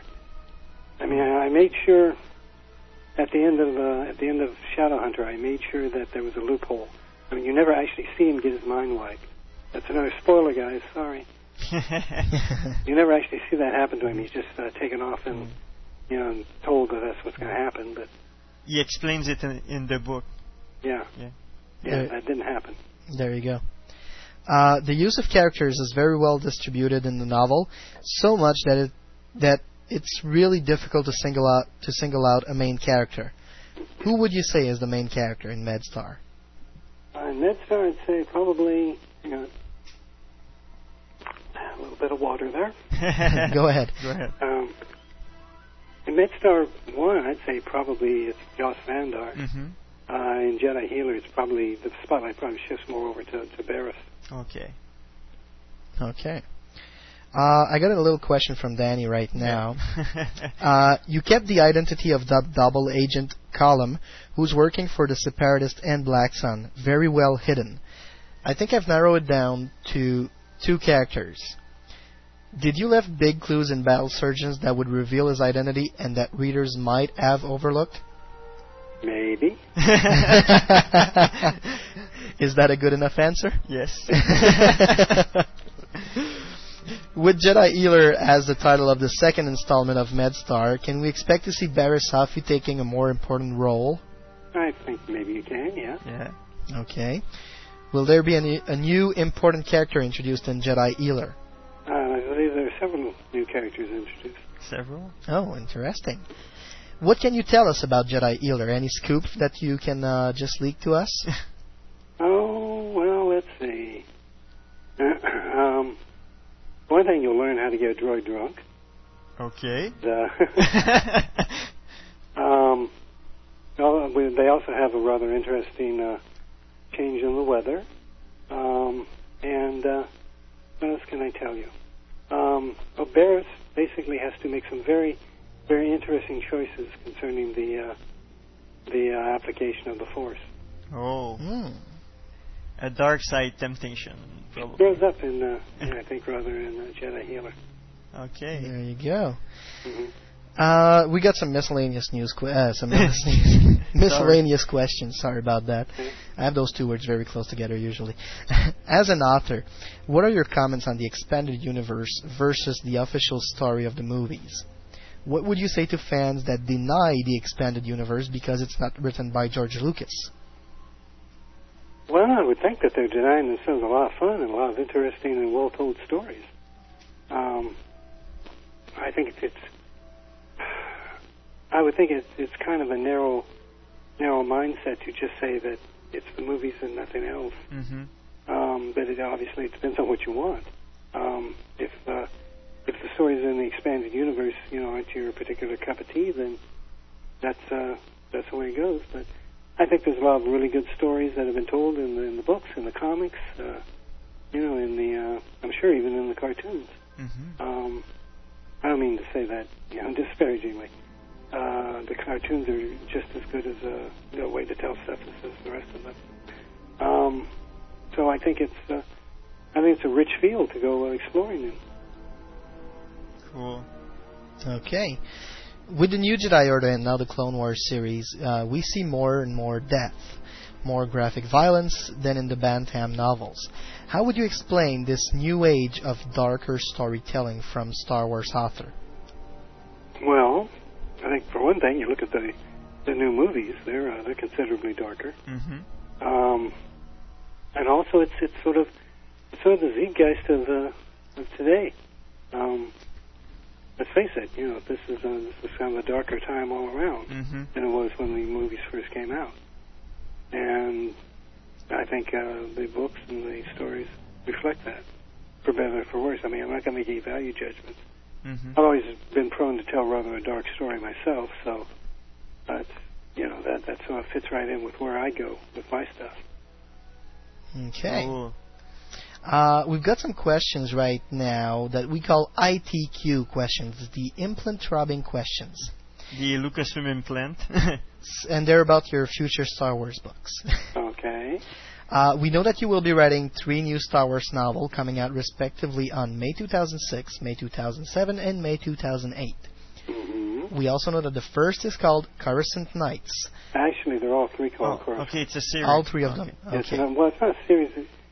It's a series of 3 books that are, each one is a self-contained story. There are elements that are brought over, from one to the other, and they have continuing characters in them. Okay. The Coruscant Nights, yes, is kind of an umbrella title. Okay. And each of the books will have a specific title, which we haven't really decided upon yet. Okay. Can we expect to see my favorite character, Denders, the journalist? Maybe. If he survives all. Well, no, I mean, yeah. Possibly not. Okay. You haven't even read the second Medstar book, so you don't know what happens. Yeah. There, so. If he survives, yeah. Okay. How many years or months after Episode 3 will those stories take place? Rather quickly afterwards. It takes place during the first year or so, immediately after Episode 3. Okay. Yeah, it's during the interregnum between the, during the shift of power from the Republic to the Empire. Okay. Cool. Very cool. Any known characters, movies, and or expanded universe scheduled to appear in those 3 books? And once again, I am bound by silence. That's okay.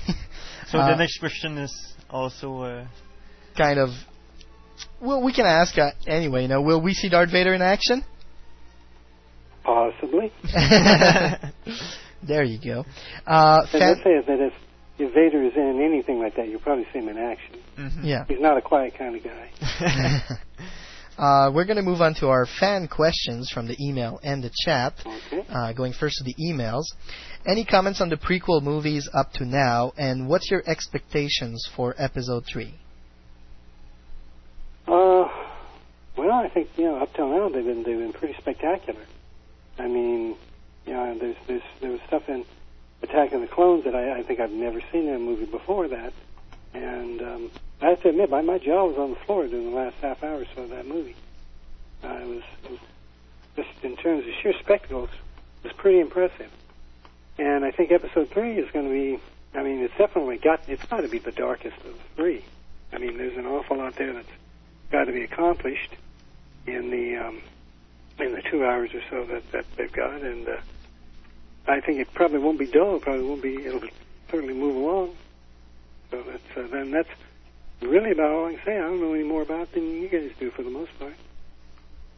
Okay. And one question that we got from the chat from Ander, how was it like to write for the Batman series? Oh, it was great. It was marvelous fun. Again, that's an example of when you get to come in and do your own spin on a character who's been around for 60, 70 years, and is a part of the culture. I mean, it's just great to do. It's just a lot of fun to do. I had a great deal of fun doing it, and I'd do it again in a second. In fact, I did do it again in a second when they asked me to do the Batwoman movie. It was something I just jumped at. Okay. But, no, I'm very happy with the animated series, with the way it turned out. I think it was a lot of fun. Cool. Are you a Batman fan yourself? Oh, yeah. And then I don't think I would have gotten the job. But yeah, of course. I mean, he's one of my favorite characters. What do you like so much about him? Probably about the same things that everybody else likes about him. The fact that he's a superhero who's not really super, but just somebody who just worked very, very hard to become what he felt he had to be. Okay.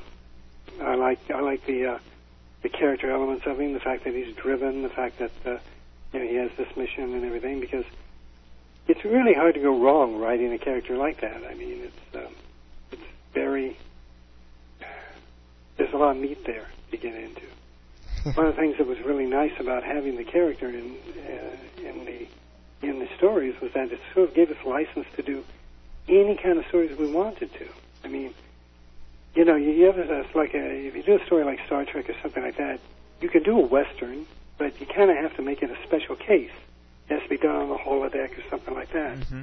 In Batman, we could do Westerns, which we did. We could do mysteries, science fiction, horror, police drama, pretty much anything we wanted to. I mean, it just sort of all worked out fine because you had the guy in the cape and the cowl there, and he made it all fit. It's kind of hard to describe, but it gives you a great deal of freedom to do stories that are interesting to tell. Okay. How different was it writing for the Mask of the Phantasm than it was from the series? Well, it was bigger. We had a bigger canvas, and we also had a lot more freedom in terms of the type of story we could tell. For obvious reasons, there were restrictions put on some of the stories by the network's standards and practices people, which is their job to do. And so we had, when we told the stories in the television series, we had to sort of try and work around those as best we could. For example, the Joker really never could kill anyone in the TV show, but he sure as hell did in the movie. Yeah, indeed. Zeltic from the chat room is asking, would you consider writing episodes for a possible Star Wars TV series? Yeah, if they asked me. I certainly would be interested. Let's put it this way, I wouldn't say no without hearing them out. Of course. Do you have, what do you think of the episode 3 title thus far, Revenge of the Sith? That's fine with me. I think it's a good title. I think it fits right in with all the others. I mean, let's try and keep in mind what this whole thing started from. This whole thing started as like the biggest Republic serial ever made, and you're talking about a movie company that put out serials with titles like The Purple Menace Strikes and Armies of the Stratosphere. I mean, so with names like that, I mean, I think something like The Revenge of the Sith fits right in. Also, it resonates nicely with The Return of the Jedi. So. Yeah. Mm-hmm.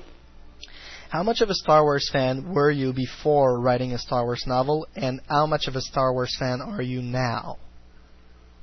Oh, I'd say as far as being a fan goes, I'm probably about the same level that I was. I guess the difference now is that I'm a fan that makes money at it, which is always nice. It's nice when you're work is your hobby. But I'm still excited about the whole concept of it, and I'm looking forward to seeing the third movie. Okay. Yeah. Beside those new post-episode 3 novel, what other projects are you working on or planning to work on in the future? Well, you mean Star Wars or non-Star Wars? Star Wars and non-Star Wars. Well, the 3 novels are the only Star Wars things I have going right now. Okay. I have a novel of my own for Del Rey that one of these days I really must finish. Oh God, let's see. Another friend of mine whom I'm writing with, Steve Altman. I tend to collaborate with people named Steve. It's a sad thing. Don't ask me why. But he and I have a graphic novel coming out next year from Dark Horse, which may or may not be picked up as a feature. I think it looks like I'm doing a comic book series for Top Cow Comics. Okay. I'm attached to an animated TV series that it looks like it'll go in this fall, and I'll be a writer-producer on that if it does. So there's a lot of stuff going on. Also, I'll be writing, along with Steve Altman, we'll be writing 3 Batman novels for DC Comics and Del Rey. You're a pretty busy guy. Yeah, it's what can I tell you? I got to feed the family. Yeah, work is good. Work is good. It's good to have work. Yeah. Is there anything else you'd like to promote by the means of Star Wars Sound Direct right now? Your website, any upcoming books that you have in the coming months? Well, yeah, you can check out my website, which, not surprisingly, www.michaelreeves.com. Mm-hmm. And there's a pretty complete listing of everything that I'm doing there. I think the site is not totally complete yet, but it will be soon. And that pretty much tells you everything I'm working on at the moment. So. Okay. Right. Well, Michael, I guess I just have one last thing to say. It's thank you very much for coming on the show. Hopefully we can have you back on the show to talk about your next Star Wars novels when they be coming out. Of course, you have to say hi to Steve for us. And we will see him this fall to talk about Medstar 2, Jedi Healer. But before we leave, we have to do one last thing. Oh. The Star Wars on Direct liner. Okay. All you have to do is just say, hi, this is Michael Reeve, co-author of Medstar 1 and blah, blah, blah.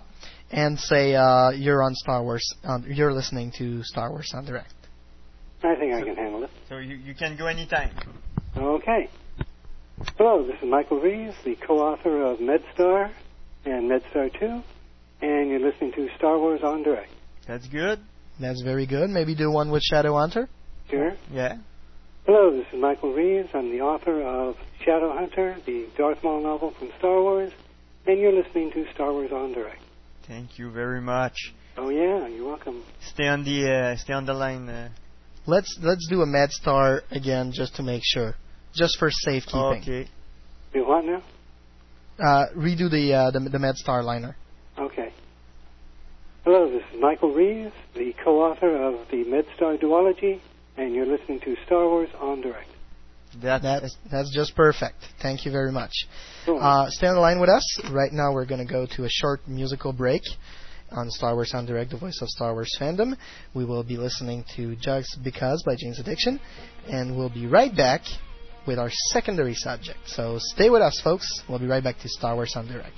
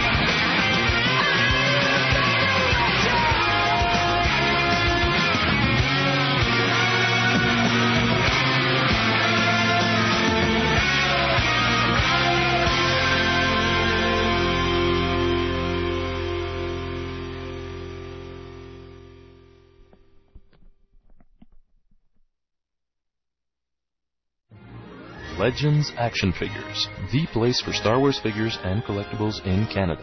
Visit our website and compare our prices. We've got customers from all around the world and the best service around. Come meet the staff at our Montreal store or visit our website at www.legendsactionfigures.com. All prices in Canadian dollars.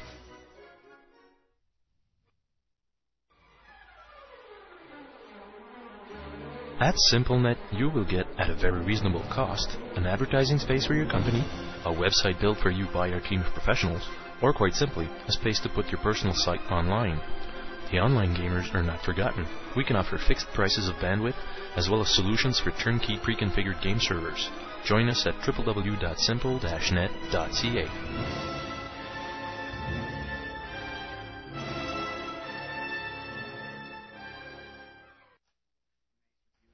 So we're back on Star Wars on Direct, the voice of Star Wars fandom. Go.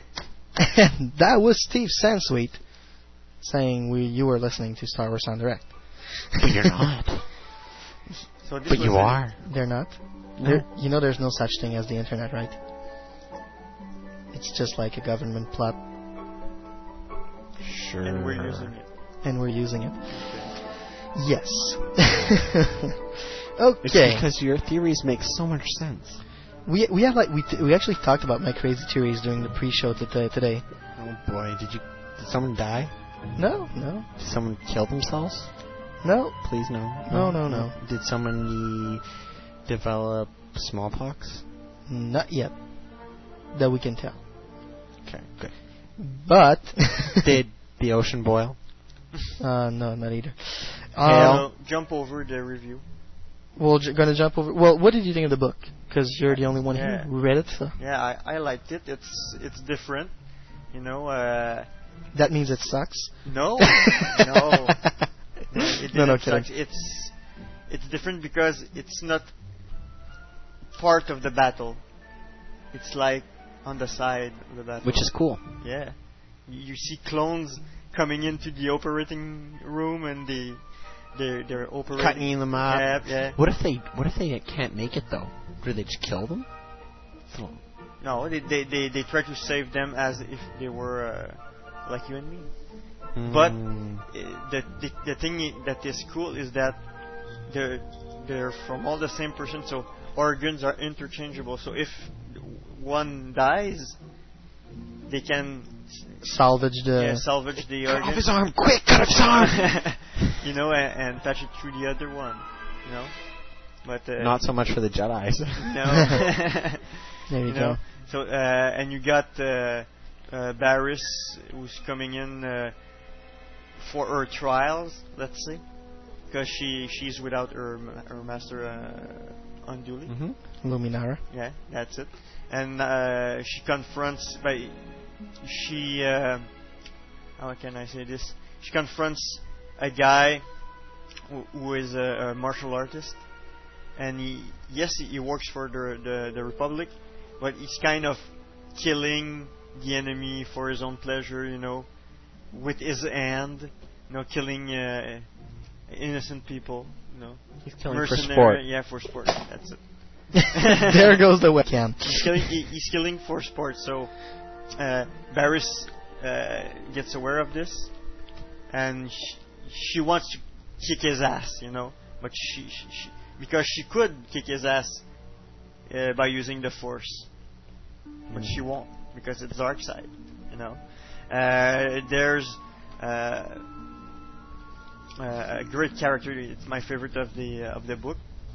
It's a journalist, a little Celestian. How do you say it? The Celestian? The Celestian? Yeah. A small reporter. And there's the real reason why there's a war on the planet. It's because there's a plant, a medicinal plant. Okay. And both sides wants it. You know, the separatists wants it. Why do they want it? They just got robots. Yeah, but what they basically don't tell you into the book, you can sell it, you know, is that this medicinal plant is used to make dead sticks.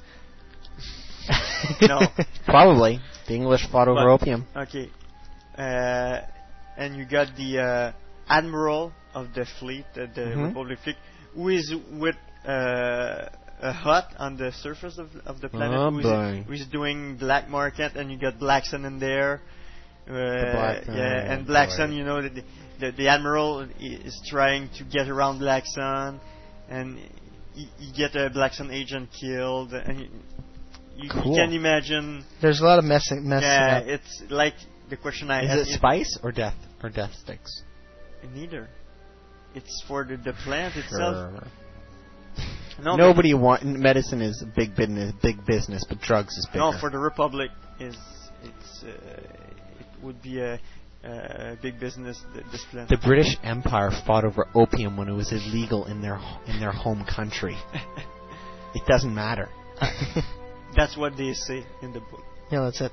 That's Medstar 1. Yeah, that's it. 1. We'll just wait for Medstar 2 to come out. But basically, basically, the Admiral is putting, because as soon as you get it from the ground, it got a really short lifespan. So yeah, that's it. So the Admiral case it in carbonite and send it on the black market that way. Okay. Why is he sending it on the black market? But not the black market, but he's selling it for himself, I think. Oh boy.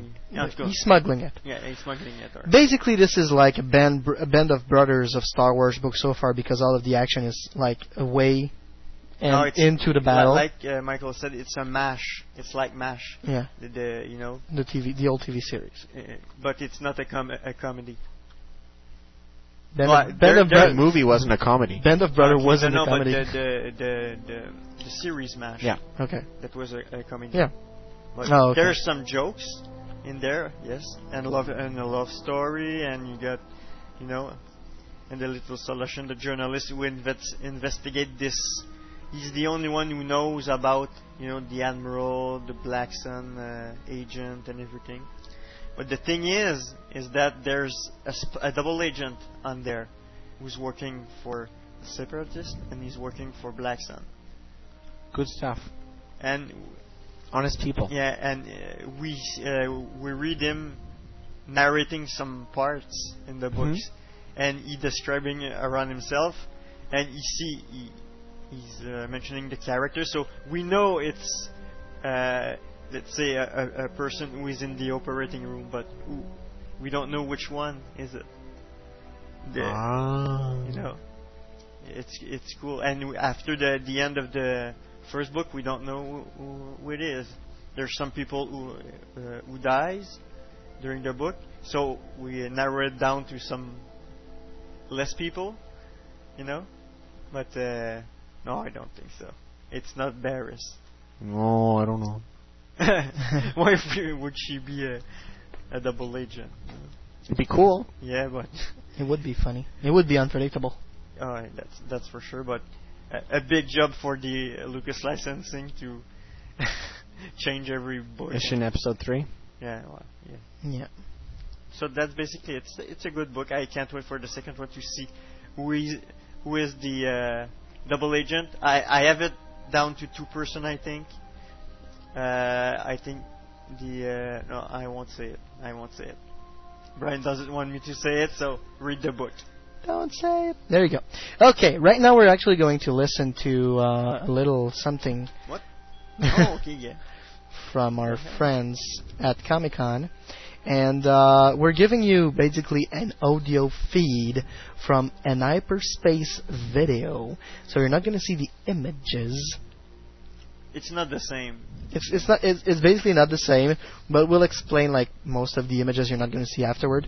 But listen to it carefully. Listen to it carefully, and everything should be fine. Yep, there's no spoilers, just fun information. So that's it. That's what you missed at Comic-Con. Go.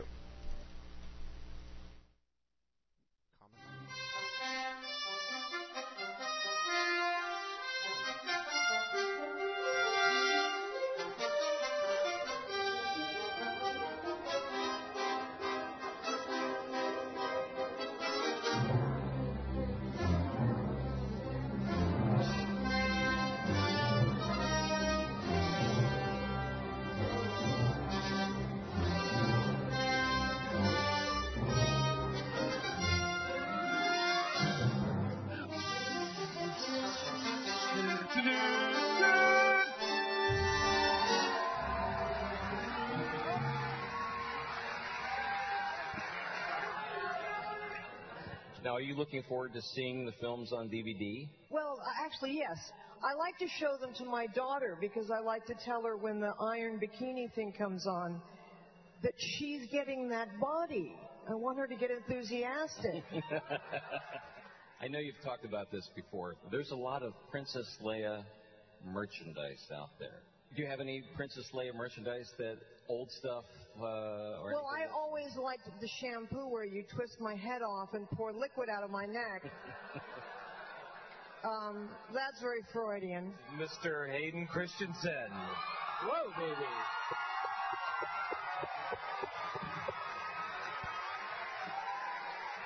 Tell us your experience when you actually donned the helmet for the very first time. How'd you feel? And did you take it home? No, you did not take it at all. Unfortunately, I didn't get to keep the costume. I don't know. We're still going to talk about that, hopefully. But we won't talk about it much, but we'll definitely talk about it. It was overwhelming. I mean, that's always sort of been the exclamation mark in the back of my head throughout this entire process of making the past 2 films, was getting to, put on the dark helm and get all done up as Vader. It was orgasmic. It was too much. Over here? Oh, that's frightening. It's a good look. Woo! How long did you train with Nick Gillard and Ewan for the duel? How long did it take to get it all together? The fight sequences, especially the Obi-Wan fight, was very involved. But it was, that's the fun for me, is getting to, get out there with Ewan and Nick and try to figure out what we're going to do and make the moves look as cool as possible. And, Nick has such a distinct vision of how the fights look and how each move affects the next. And it's a dance. And it's an art for him that Ewan and I are very respectful of and really want to do it as much justice as possible. But I can't wait to see those. That's what I'm going to be the first to the theater as well to go check out those fights. Me too. Thank you. Hey, Rick, what are you doing in the pickup shooting? Can you tell us? No, I can't. But we're doing some additional scenes, about just over a little bit over 2 weeks worth of work with all the actors. 3 or 4 new, very exciting scenes. Hayden doesn't have to redo the fight. Negative. Yes, my question was if Count Dooku will be back, and more importantly, will his voluptuously curved lightsaber return with him? Yes, I can definitely say yes. Thank you.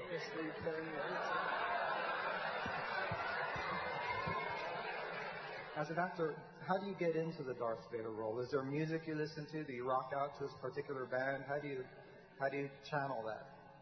Honestly, most of it's in the costume. Putting on the outfit every morning, it's so full on that, you can't really leave yourself as anything else but Anakin or Darth Vader. But, wearing the cloak with the hood, you feel like a badass.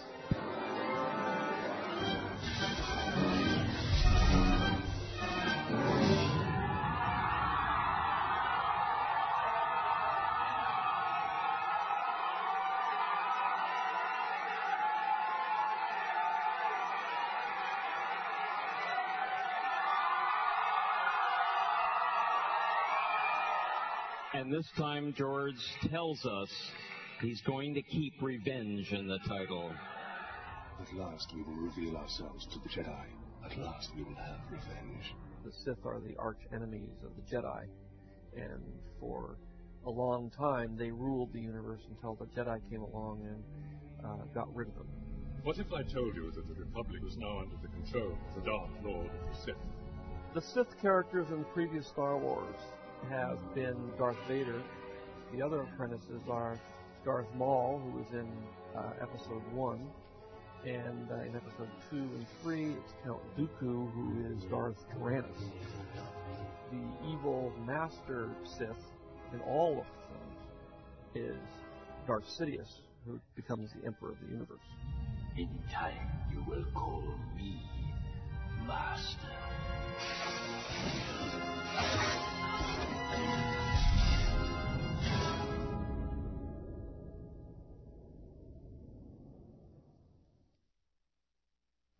And we're back on Star Wars under the voice of Star Wars fandom.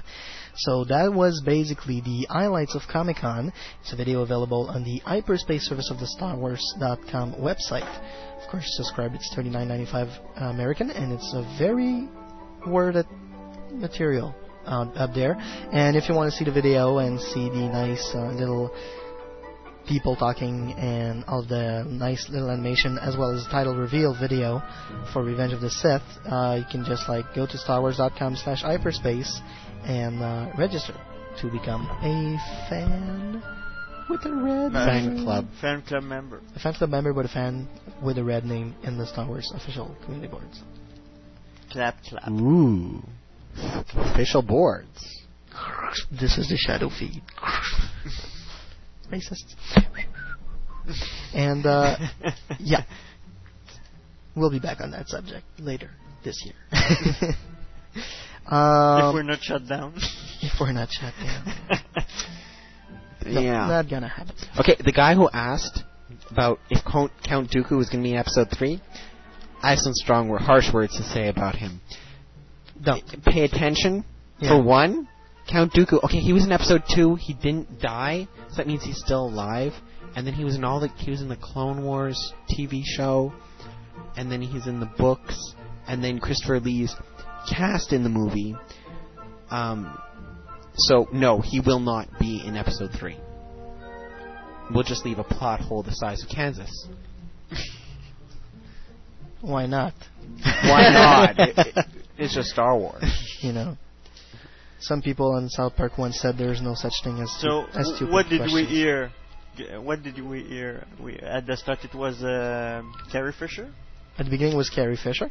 Then Aiden and Rick McCallum. And after that we heard screams and everything. We heard some music and then screaming. That was basically what happened at the title reveal, which is exactly what I said last show. This is exactly what happened. I was so happy to see this. And you saw Steve Sansweet stripping down to his t-shirt. Yeah, of Revenge of the Sith. Wild man, Steve Sansweet. And that's basically it. After that, you see George in his couch talking about the Sith and each Sith characters in the exology. How do you say that in English? Exology. Exology. It's just not used yet often. Saga. Okay. The Star Wars saga. There you go. Sounds smoother. Yeah. Anything new to talk about, guys? It's blank. You have two other movies to review. We do have two other movie to reviews. We went to see Harold. I went to see Born Supremacy, who starred work from Pablo Hellman,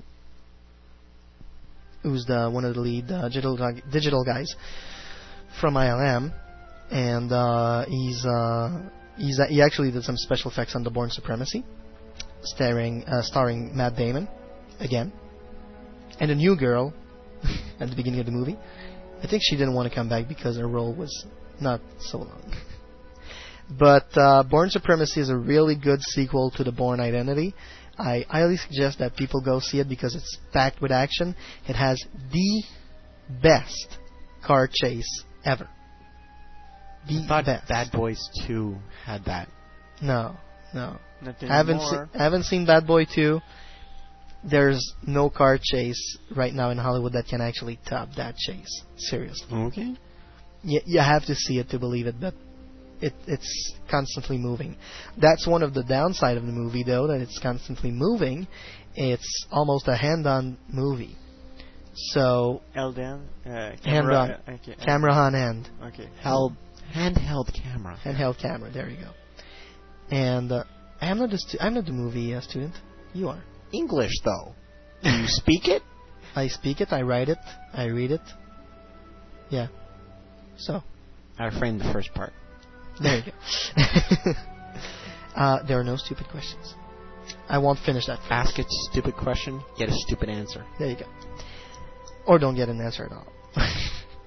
Basically, the Bourne Supremacy is the story of Jason Bourne, who who just happens to come back on the map of the CIA for the Treadstone project, and he decides to take his revenge because they just kill the love of his life. So that sounded so much like Stargate. Sorry. I don't know. Stargate? I don't watch Stargate. Who kills? No. Love of Some movie. The music in the background sounds like Stargate. But no, basically. You lost it. Carl Urban plays the bad guy in this movie in The Bourne Supremacy, and it was really good. What my brain cells fly away all the time. Yeah, your brain is exploded and it's getting everywhere. And it's contagious. It's especially in the bathroom. It's all over the place. No, Bourne Supremacy is a really good movie. If you it's really good. Okay, we're going to see AVP on Thursday. That's going to be good. Yes, too. we are. It's going to be really fun. And we're going to review it at the next show. I got rid of all my tickets, except for one. What do you mean you got rid of all your tickets, except for one? I'm not like giving you tickets to give away. I'm telling you have that much tickets. That's all. I know. But don't if you have one left, you tell me. I do. Okay. I think so. I'm not sure. The ticket left is for himself. No. Okay. We also went to see Harold and Kumar go to White Castle. What the hell is that? It's a movie where two guys get exactly what they want. Yes. They want to go to White Castle. Which is? White Castle it's like a Belle Province. Okay. Here. Yeah, okay. Belle Province in Quebec. Junk food restaurant. A junk food, It's like better than the McKitty's. Yeah. It's like a McKitty's but better.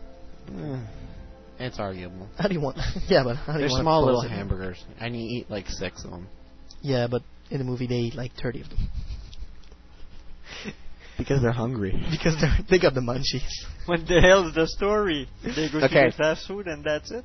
Well, yeah, but they also need Neil Patrick Harris, who's Dr. tripping Doogie? out on ecstasy. Or something like that. Or something like that, and he steals their car. Okay. And then they steal a car, and then they lose that car, and then they ride a cheetah. Yeah. What the hell is all while this, and then they get sent to jail. They get out of jail. It's all. And they ride a Delta plane. It's all mixed. It's all mixed stories that are just on their way to White Castle.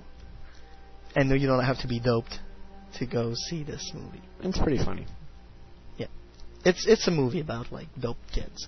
If you remember the Van Wilder movies and the Euro Trip and the Road Trip and Old Schools, I'd put this movie in the same vein, in the same pool.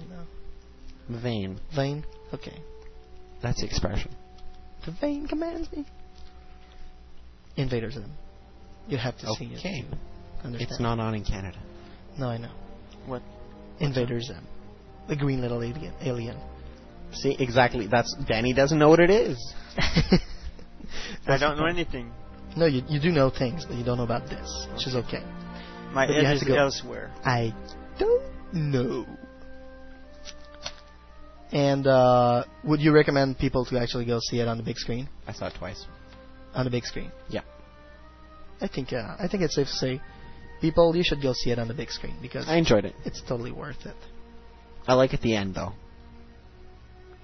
With the 2 shots. Oh they yes. do that next to each other. That was cool. In the end, I think people you can like sit down and just like wait for the next Euro trip to come around, probably 2 years from now or something like that. No, it's Harold and Kumar go to Amsterdam. There you go. And for those of you who wonder... Well, it's like a Cheech and Chong, but... Yeah. It's an Indian guy and an Asian guy. Okay. You know what's legal in Amsterdam, though. It's not legal, though. I know. It's not legal. It's tolerated. It's tolerated. It's like it will be eventually but in in the Canada. movie, that's what they say. No, that's never in the States, they think it's legal. It's not. It's like that's how much politicians have nothing to do in Canada. They still discuss legalization of marijuana. Decriminalization. Yeah, stop discussing it. Just make it happen. Anything else to discuss? Something Star Wars. What came out? What more did you had in your miscellaneous news from Star Wars? Well, Jump to Lightspeed. I wanted to talk about the Return of the Jedi DVDs, but I didn't get a chance. Okay. So now I'm going to talk about the changes that were made in the movies. We saw some, so we've seen some. In A New Hope, there are some changes. Like Jabba's been redone. Okay. At last. He's not all shiny and... No, he looks different. You can see the pictures on if you go to Millennium Falcon. I'm going to be saying that a lot. Slow down. Go to Millennium Falcon to see the pictures. Look through the threads. There are like 6, 7, 8 of them. The Millennium Falcon's been having so much trouble with the bandwidth and stuff. There are pictures up there. There are audio clips of Tamara Morrison's voice there. They modified what the Emperor says in it, in the to I don't Vader. have the clip. I could have... They modify what Vader says. What else? That's it for Empire. For Return of the Jedi, they have... what they've done is they've changed... Continue. Yeah, okay. They at the end, they've added Hayden in. Instead of it being Sebastian Shaw, it's Hayden Christensen. Oh. Okay. And then they've added Naboo to the celebration. The logic behind Hayden being added is, according to George, is that Hayden or Anakin reverts to his original identity before the last time he was a Jedi. Before last time he was alive. Okay. Because he dies as Anakin and becomes Darth Vader. But when Darth Vader dies, Anakin learns through Obi-Wan and Yoda how to become one with the Force and retain oneself. Okay. And that's how George explains. Yes, after he dies. He learns as a ghost. No, he learns through Obi-Wan and Yoda how to become one with the Force yet retain one's identity. Okay. I can't wait to see it in the movie, how they explain that. It's interesting. What? Okay, Sebastian, don't you have something to say? I saw the Return of the Jedi changes. They're fairly well made, if you ask me. But honestly, I'm not too sure, it's not too bad. Okay. I'm not sure, they're good. Do I agree with them? Well, most of them. I'd like to see Hayden Christensen's name at the end of Return of the Jedi. I don't think that's going to happen anyway, but it should have been made. What else to say? It's kind of hard to discuss this. Discuss what? Oh, I could actually throw in a crazy theory right now. Go. Star Wars Episode 3 poster. It's going to be made with parts of one of Lucas' licensing header and other parts from one of the posters they used for the promotion of Episode 3 at Comic-Con. And there you go. Ooh. That's your crazy theory? It was Stevie. Yes, we're gonna. I'm hoping or betting that we're going to see Chewbacca on there. Of course, there's going to be the Emperor, as Darth Sidious. No. And yeah, don't. Because I'm broadcasting. You don't want to start another software. I hope everything's still okay. Yeah, everything's still okay. Otherwise, there would have been a glitch in the software, and there wasn't. There's no glitch in the Matrix. There is no stone. Now we're trying to download the audio changes. Those are the commentaries. Yeah. You can also find the commentaries. On Millennium Falcon. Yes. On MF. Wow. And you were telling me that Millennium Falcon is now number 1 in terms of Episode 3. According to Yahoo. Yeah, according to Yahoo. Wow. For new stuff about exclusive stuff. Well, it's mostly movie news. Okay. makes sense.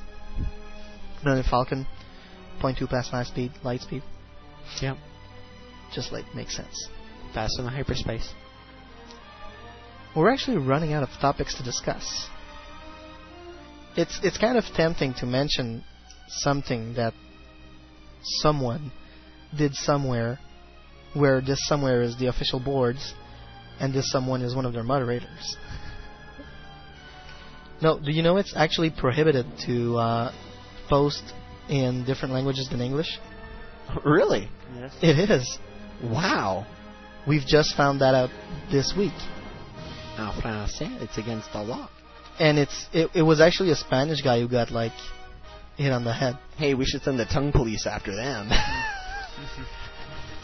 Le fils de la langue française.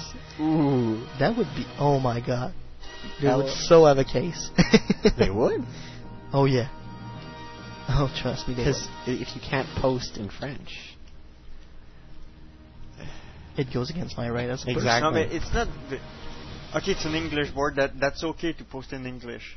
But then you'd have to have a French board. Yeah, but the way the moderator reacted, that's another thing. Yes. Jack Booty Nazi mod. Don't cough too close to the microphone because you're gonna make her speaker blow. Yeah.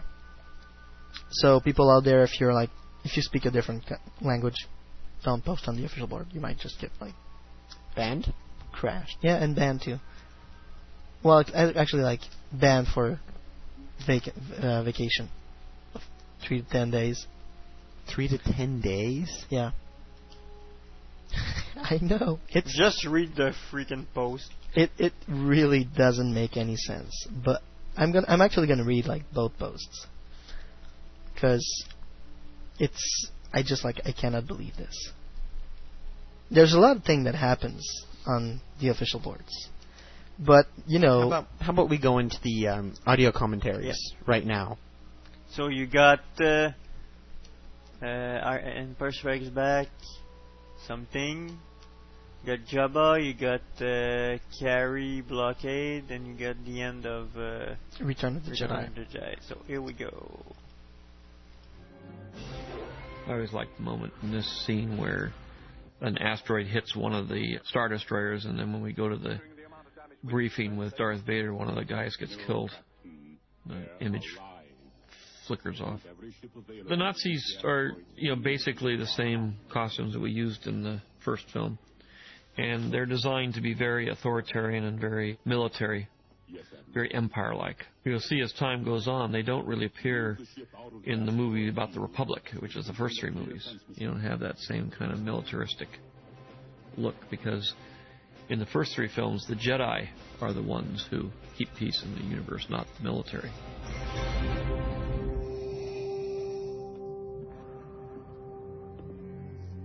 The most critical job that any sound designer can have is the selection of the right sound at the right moment. You don't just put in every sound that you might possibly justify at a given moment in the movie. The ear couldn't sort them all out. You have to be very selective and pick just the right things and orchestrate them at just the right moment. And it's often dictated, just as it is in music, by convention and by the history that preceded it as to what you do. In Star Wars, many things in it are sort of derived from science fiction movies of the past, things that came out of Flash Gordon serials or Forbidden Planet or movies that I loved as a kid growing up. The recordings done at Ken Strickfaden's laboratory really ended up being used all over the place in Empire Strikes Back and in subsequent Star Wars films. That is, the recordings I made of the old Frankenstein props made back in the 1930s, which belonged to their inventor, Ken Strickfaden. It was actually on this film that I met him. I went to his home and recorded all of those devices, and it was a tremendous array of unusual electrical sounds. Some of it was used, just here and there.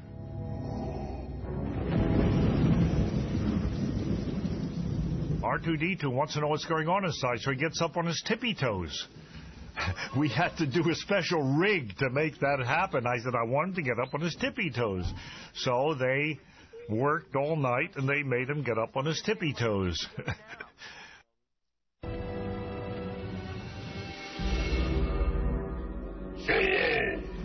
This scene was shot, and then when I started cutting the film, I realized that it was shot with an actor there with the idea that I would make a stop-motion creature to put there.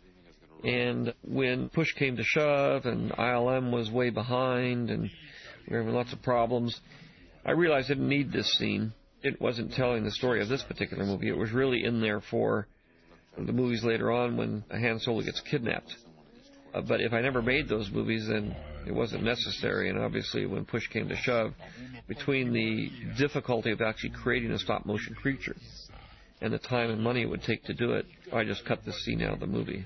But I always wanted it back. And then once I started making the other movies, I desperately wanted it back because it's the introduction of Jabba the Hutt, who becomes a central character later on. And that was the advantage of the special edition, to get this put back into the movie. It also introduced Boba Fett, who also becomes a character later on. 15, Jabba, don't push it. I thought I was doing a little cool movie. I didn't really want to be an actress, but I read the script with a friend of mine who's an actor, Miguel Ferrer, and we read it out loud, and we both wanted to play Han Solo. We read it out loud and thought, how is he going to do this? How is he going to make it look like what it says? Because it was all there in the script. And we read it out loud and thought, nobody's ever done this before. Not that I was in the habit of reading scripts out loud, but this begged to be kind of read out loud. And I couldn't be Han Solo, so the one part I could be was Princess Leia. One of the things about casting this movie was that in Princess Leia, I was looking for somebody who was young, 19, same age as what Luke was supposed to be. This little scene where he burns his father's body, it wasn't originally in the script. But I decided to gain more closure in terms of Luke's relationship to his father and letting go of his father. Even though later on, as we get to the end of the movie, as he joins the Force, he is able to retain his original identity. It's because of Obi-Wan and Yoda who learned how to do that, how to join the Force at will and then retain your identity. But it was his identity as he was when he died, as Anakin Skywalker. These fireworks were actually shot up here at Northern California. We rented the firework company to do it and shot a whole bunch of them one night. That was a lot of fun. Boy, all the stuff you always wanted to see, you could just ask them to do it, and they'd shoot it up, and we had a couple of cameras shooting at various speeds and everything to get them and put them into the shots. That was really cute. I think the people driving by in the freeway enjoyed it also. So massive crowds here that are pretty spectacular, as you see, it just really led the way to these movies where you see huge amounts of people doing stuff, huge amounts of characters and scenes. The scale's way, way bigger than anybody had been imagining before.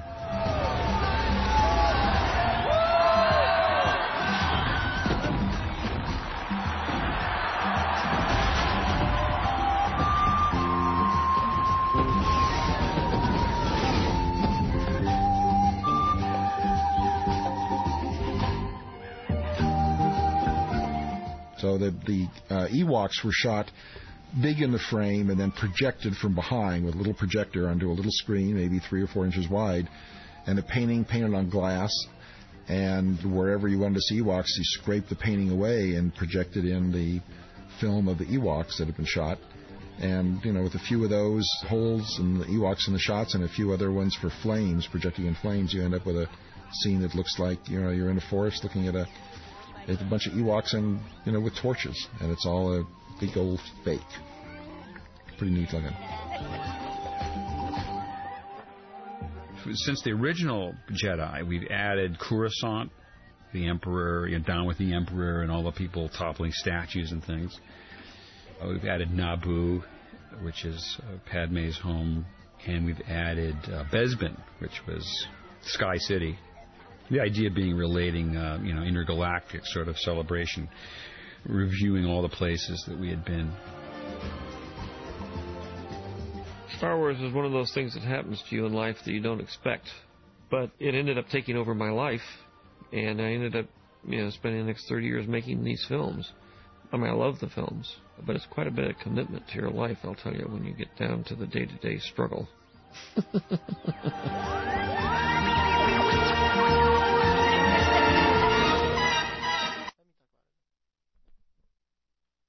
And we're back on Star Wars Under the Voice of Star Wars Fandom. So, what did you think of the audio commentary so far, Sebastian, from what you've heard? It's really, really interesting. I cannot wait to finally sit in front of movies and just go to George's commentary, Rick's commentaries. It's gonna be cool. Whoever has. Hopefully there will be some Nick Gillard commentary on the fight scenes. No. For episode 3? I don't know. That would be nice. For episode 3 maybe, but not for the classic trilogy. Not for the classic trilogy. He wasn't the one working on it. Now we're going to talk about a little controversial subject called JediTV.com. That was posted on the 4th, I believe, and they mentioned the fact that if you type in your web browser www.jeditv.com, you would go back to StarWars.com. Well, for me, it's all but confirmed. It said in my Miss News, it says that the LucasArts president has confirmed that they are making that there won't be any more Star Wars video games made for about the movies, but there will be for the live-action and animated TV series that have just been announced. So that's a flub. What's a flub, Jedi TV? No, them saying that this already been announced when it hasn't. It hasn't been announced that officially that there will be a Pablo TV keeps series. saying, "Well, if you want it, you will see." And yeah, Steve's well, saying, actually, well, Pablo, if you guys want it, we'll see. Pablo mentioned to our correspondent at Comic-Con that the episodes 7, 8, 9 were in pre-production, and they were probably going to be shown as a TV series. No, it didn't say it as a TV series. I told Jeff. No, he was said probably talking about the TV series. Yeah, no, but he said that it sounded more like a TV series than movies, and I don't think it will be 7, 8, 9. I think it will just be that's it. 7, 8, 9, or the series, or a Star Wars series. 3 seasons. Actually, on the official boards in the hyperspace forums, there was a thread about JediTV.com, and Pablo came in and he said, "Wow, this domain was registered in March 2000, or something like that." See what I mean? And that's where. Can you change something like that in the registration? No, you can't. As a domain name? You can't. But that's where Danny came in with the comment. Yeah, that at the time, I think George Lucas was in France, in Paris, on TV, and he said something about doing in the future something on the internet. I remember that. The future media and everything. So probably was created at that time. Yeah, it was in 1999, I think, just before the Phantom Menace came out. So there you go. It's not that new then. It's absolutely not it was that in France, new. so the US didn't know about it. Well, they didn't care too much about it either. But still, it was something that was worth mentioning, and I think that JediTV.com is something we've been all waiting for a while. And I think it's just like an extension of hyperspace that's normal after the movie came out. Yeah, it's a normal progression. You can watch Droids or the Ewok series on their 24-hour day, something like that. Or probably Clone Wars, and then whatever. Yeah, other things. If you have the DVDs, maybe you'll be allowed to access different featurettes. Yes. No, they probably do a show like us on TV. I don't think so. Why not? Because I'll kill them first. Could we sue them for intellectual property or something? I don't think so. We own no copyrights. Yeah. That's sad. We can bitch about the concept, which we didn't create really. But yeah, some of it yes, but we're not the first one doing that. No, we're not. So we'll make a joint pursuit against Lucasfilm. Taking ideas from fans since 1977. They could go under that? No, they can't. Not since 1977. Maybe 99, 98. Who knows? So, Yeah, JediTV.com is something that I think you better watch this for the next couple of years. I wouldn't be ready to bet like a Dom Perignon bottle of champagne on it, but well, I hope it's on TV, not on the internet. If they do a TV series, it's probably going to be on the internet. No, you won't make that much money on the internet. You don't get, except if you have sponsors putting commercial on Jedi TV, let's say. Do you know? Do you know how much? How much did you pay for the hyperspace? $40. That's about cable. Oh, don't you think? $50 for cable for only one TV show. I think I paid for it. I think $50 for hyperspace for but you. I think they would make more with sponsor would pay more to be on TV than to be on the internet. I'm only gonna say this. Do you know how much NakedNews.com makes? Yeah, what? In terms of profit? There you go. It's all about like how big the porn industry is on the internet. No, but that's huge. Yeah, but it's like millions. No, this doesn't relate. Naked News does relate because it's a TV show on the internet. So just there, that could work. Like for it's just about the audience. Naked people. Yeah, but like the Jedi TV, it's all about finding the audience, and the audience is there. It's asking for it. So if they do sell the product, there you go. It's gonna happen. I wouldn't be surprised at all. Yeah. So going back to what we were talking before, which is the Spanish guy who got banned for basically posting in Spanish on the official boards, because Star Wars, after all, isn't international at all. Mandalorian Mercenary. I don't find it fairly applicable was the title that he posted in forum feedback. So his English isn't great. So yeah. What? Speaking in other languages is prohibited. Prohibited? He said prohibit. Don't get it if the Spanish Star Wars fan club wants to talk in Spanish. Things of Star Wars, you're not gonna let them. If I make a thread for Spanish speaking or French or German, etc., and you're not gonna let me, well, I don't understand the cause. Sometimes there are people that doesn't speak a word of English. Then what is gonna happen to them? If I post a Spanish-speaking thread, I always translate all what is said into English.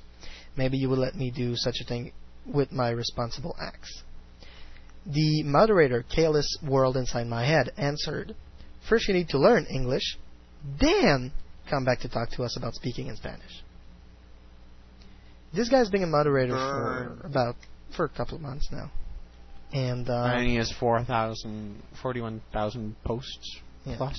So I think... no, he's been a moderator for... I know, for but he should learn some tact. Tact? No, he actually wrote down in another thread that when you become a moderator, you have to be courteous. Would you consider this a courteous act? No. If I was a moderator, I would ban this for baiting/flaming. Really? Yes. Wow. I don't understand why. As a moderator myself of 3 different boards, I wouldn't do anything. You know? I'm just that bad of a moderator. Yeah, well, some of us aren't jackbooted Nazis. Well, I don't think any of us are, but... No name calling is going to make any difference. Yeah. This is... And do you consider, like, childish acting from a moderator to be, like, proper as well? No, I never have. Would you say... Because they are a representative of Lucasfilm. Would you say that one moderator, like, putting his name stumping away between hooks is actually a good Sounds example? Childish. Would you believe that same moderator saying his name, grabs lock thread and dives out of the room screaming mine repeatedly between hooks is like... My friends and I, we make fun of those people. Yes? No. You know? At least Sebastian takes the name records yes. of all those things before they're deleted. It's too bad because this could be said as photoshopped. Oh, and you could. Yeah. Honestly, Sebastian, you could. You have the skills. Could. Yeah, I could. I have the skills. But seriously and honestly, these are print screens. I'm taking them, I'm keeping them as bitmaps, and I'm saving them with the dates and everything. And if they don't want to believe me, fine. Don't believe me. I know I'm right. I don't care. Shout out to Paul Enns. What the fuck? That's like... Watch your staff, man. That's it, man. It's like... Lucasfilm is really badly represented by about 50% of the moderators right now on StarWars.com boards. I have 2 posts. And moderators suggest upcoming moderators to Pablo. That's it, I think they said. Yeah, well, Pablo choose between the people that the other mods suggest. Actually, Pablo will take a look out to people who actually give them their application to become moderators, or some moderators apply to be moderators. Yeah, you have to apply to be a moderator. I don't like if that. you don't apply, they will just think you're not interested. No, it's fair. I like it. There's no problem with that. But there's also this other way where the moderators from StarWars.com will point out that particular person and say, he might be a good candidate. And Pablo will take the time to actually talk to the person and see if he's interested. They should take a cue and rethink and maybe be a little bit more wise about their decisions. But of course, because some people took a wiser decision. But listen, it would be unwise. StarWars.com, you got it's the official site. You got boards and you got 19-year-old moderators.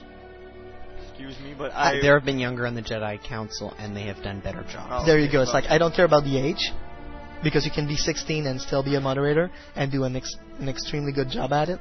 Or be my age and be stupid, yeah.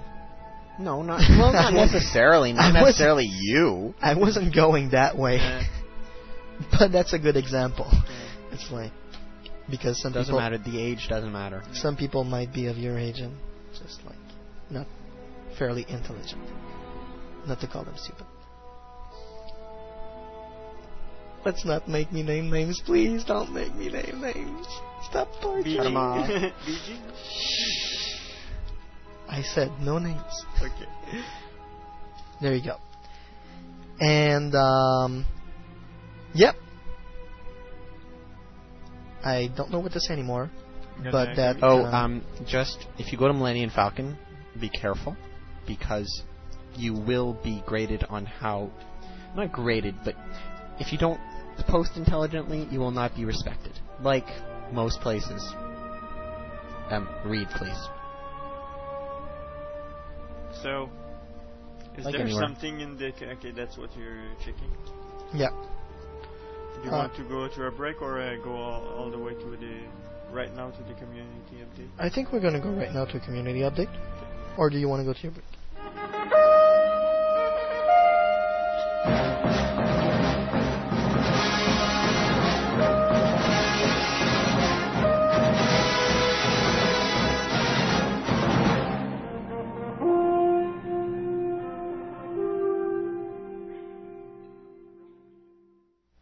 Happy birthday, Raven. Yeah. Happy birthday, Raven. Happy birthday, happy birthday, happy birthday to you. It was our sound technician birthday yesterday, Raven. He was happy birthday. Happy birthday. He just turned 31. Yes. For those lady of you interested in 31 guys. He's really good looking. Looks a little bit like Lunatic. Yeah. With a shaved beard. And more money. Yes. For some people that's a prerequisite. I don't like it. I think it's really stupid, but Frank doesn't like that though. No, Frank doesn't care about the money. No. Frank's gonna have the perfect girl. Okay. Star Wars guests that will be at the Star Wars Encuentros in Mexico on July 16th and 18th. No, that July 16th. What the hell? People, you have to, update your page sometime. Is it July? It's August. Okay.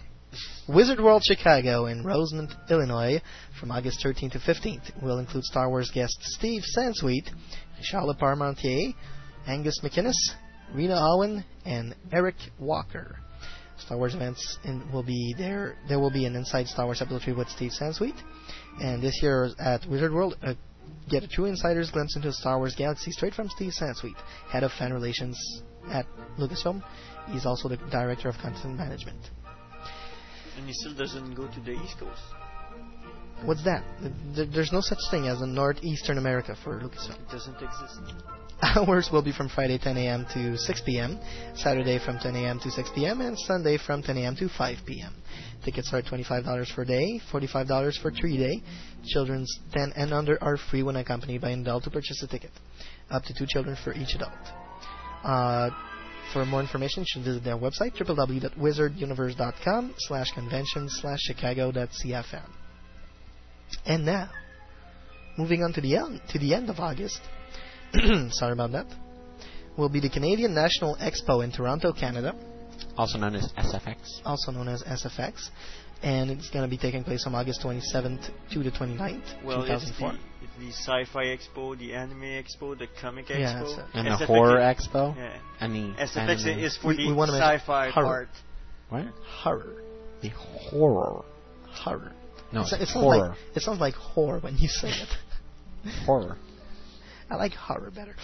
In any case, it's going to be happening at the Metro Toronto Convention Center, 255 Front Street West, North Building in Toronto.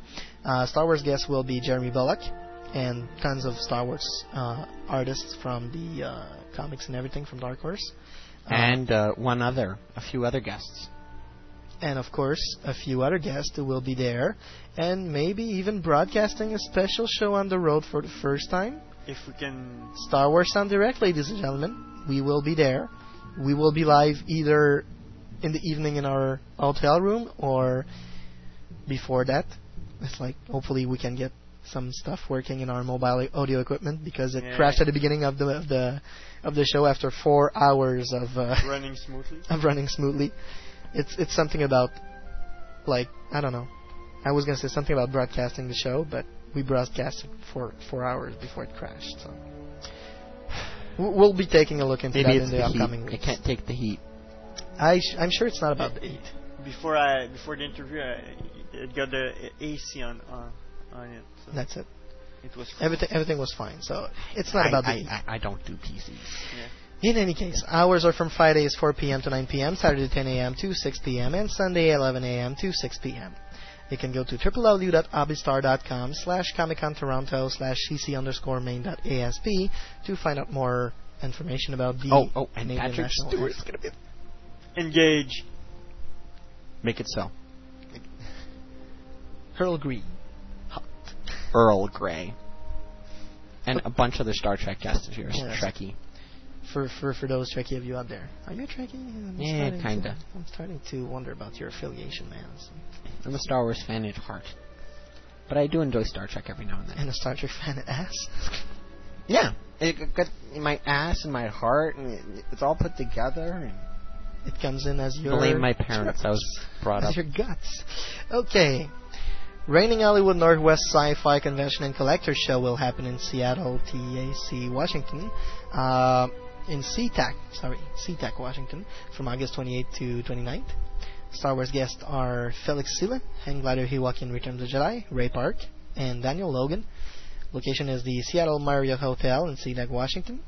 Hours are from 10 a.m. to 6 p.m. and Sunday from 10 a.m. to 6 p.m.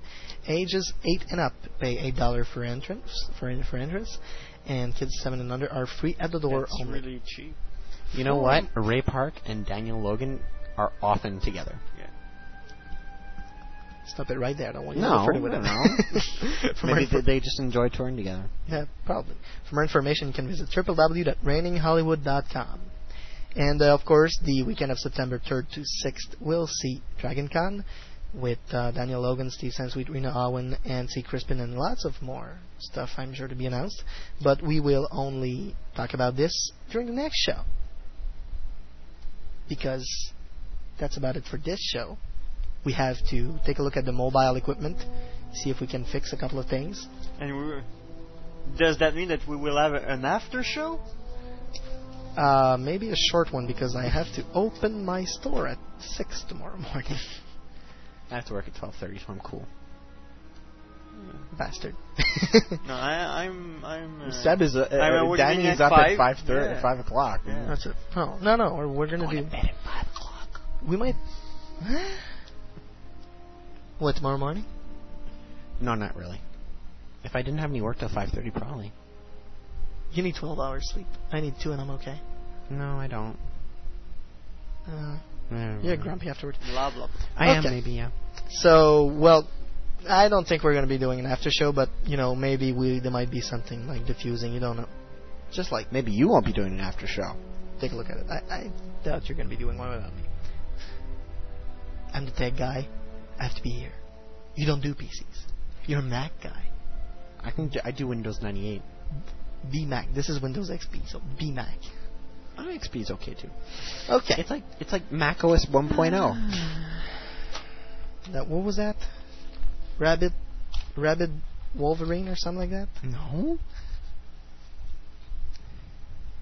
You like the animal names. You like making fun of the animal names, don't you? I love making fun of Panther, Jaguar. Was going to be the one. The next one is going to be Cheetah. Cheetah was 1.0. That's it. Cheetah. 2 was Jaguar.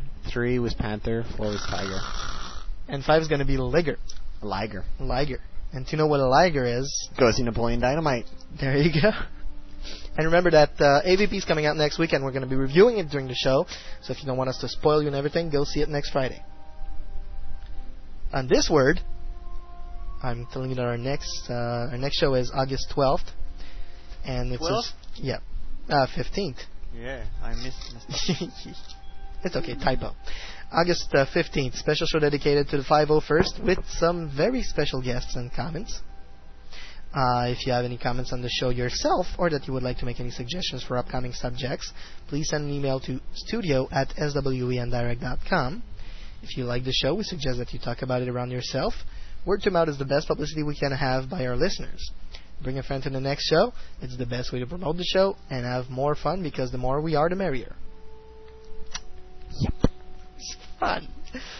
We'd like to take a second to thank our sponsors, Sitland.net, LegendsActionFigures.com, StarWarsRedemptions.com, our web host, simple-net.ca, our partners, FurryConflict.com, Trek Wars, the Furry Conflict audio drama, Episode3.net, Millennium Falcon, TheForce.net, your daily dose of Star Wars, Galactic Hunter, keeping collectors on target, T-Bone Star Wars Universe, and the Galactic Senate message boards, available at StarWarsWithAZ.com, and StarWarsFanWorks.com, the home of Star Wars fan audio. And this is Remitaze, Brian, Danny, and Danny. Okay, it's Sebastian, and Danny. Telling you, see you next time on Star Wars on Direct, the voice of Star Wars fandom. Do it again nicely. This is all of us from Star Wars on Direct saying, see you next time on the voice of Star Wars fandom. Damn it.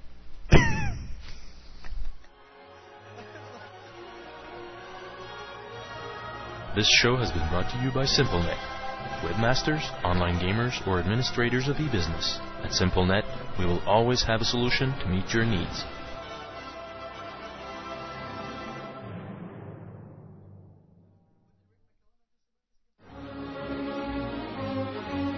You were listening to Star Wars en Direct, the voice of Star Wars fandom.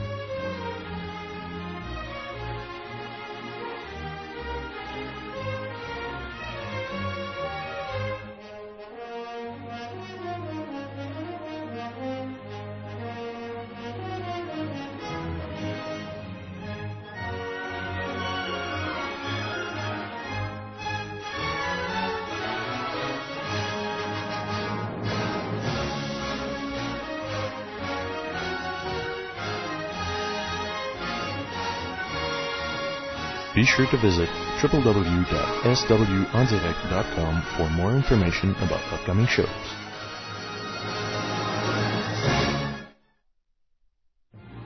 Legends Action Figures, the place for Star Wars figures and collectibles in Canada. Visit our website and compare our prices. We've got customers from all around the world and the best service around. Come meet the staff at our Montreal store or visit our website at www.legendsactionfigures.com. All prices in Canadian dollars. Citlan.net, c'est les toutes dernières actualités sur l'univers Star Wars. Plusieurs dossiers sur la saga. Des événements et rencontres entre fans. Un énorme forum de discussion. Une radio web à contenu 100% Star Wars, incluant une ligne ouverte en direct. Plusieurs concours ouverts au Québec et en Europe. Et bien plus encore. Ne résistez pas à la tentation du côté obscur. Cliquez sur le www.citlan.net. Hi everybody, this is Josh from TheForce.net. When you get online, be sure to stop by the #1 fan site for Star Wars for your daily dose. Our Star Wars news is updated literally a dozen times a day. We cover everything from the upcoming Episode 3 to the latest video games and collecting news. If it's connected to Star Wars, you'll find it on TFN. Post your thoughts about Star Wars, react to the latest news in the Jedi Council forums. Over 10,000 posts a day. Stop by our side of the internet, theforce.net, for your daily dose of Star Wars. StarWarsFanWorks.com, the home of Star Wars fan audio on the internet. It's your home for Star Wars fan audio genre news, a comprehensive catalog of fan-made Star Wars radio shows, parody tales, and serious audio dramas. With behind-the-scenes features, a message board, reviews, tutorials, convention coverage, an internet movie database-style directory of the entire Star Wars fan audio community, and the only fan audio community-recognized Star Wars Fan Audio Academy Awards held each year. StarWarsFanWorks.com. Fandom has a whole new sound.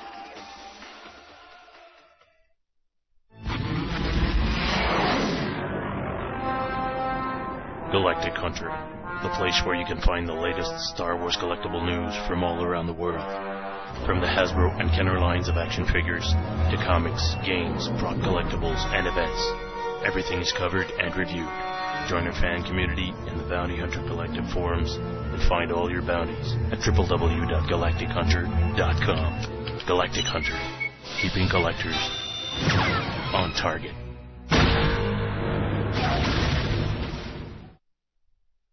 Sir, if you'll not be needing me, I'll close down for a while.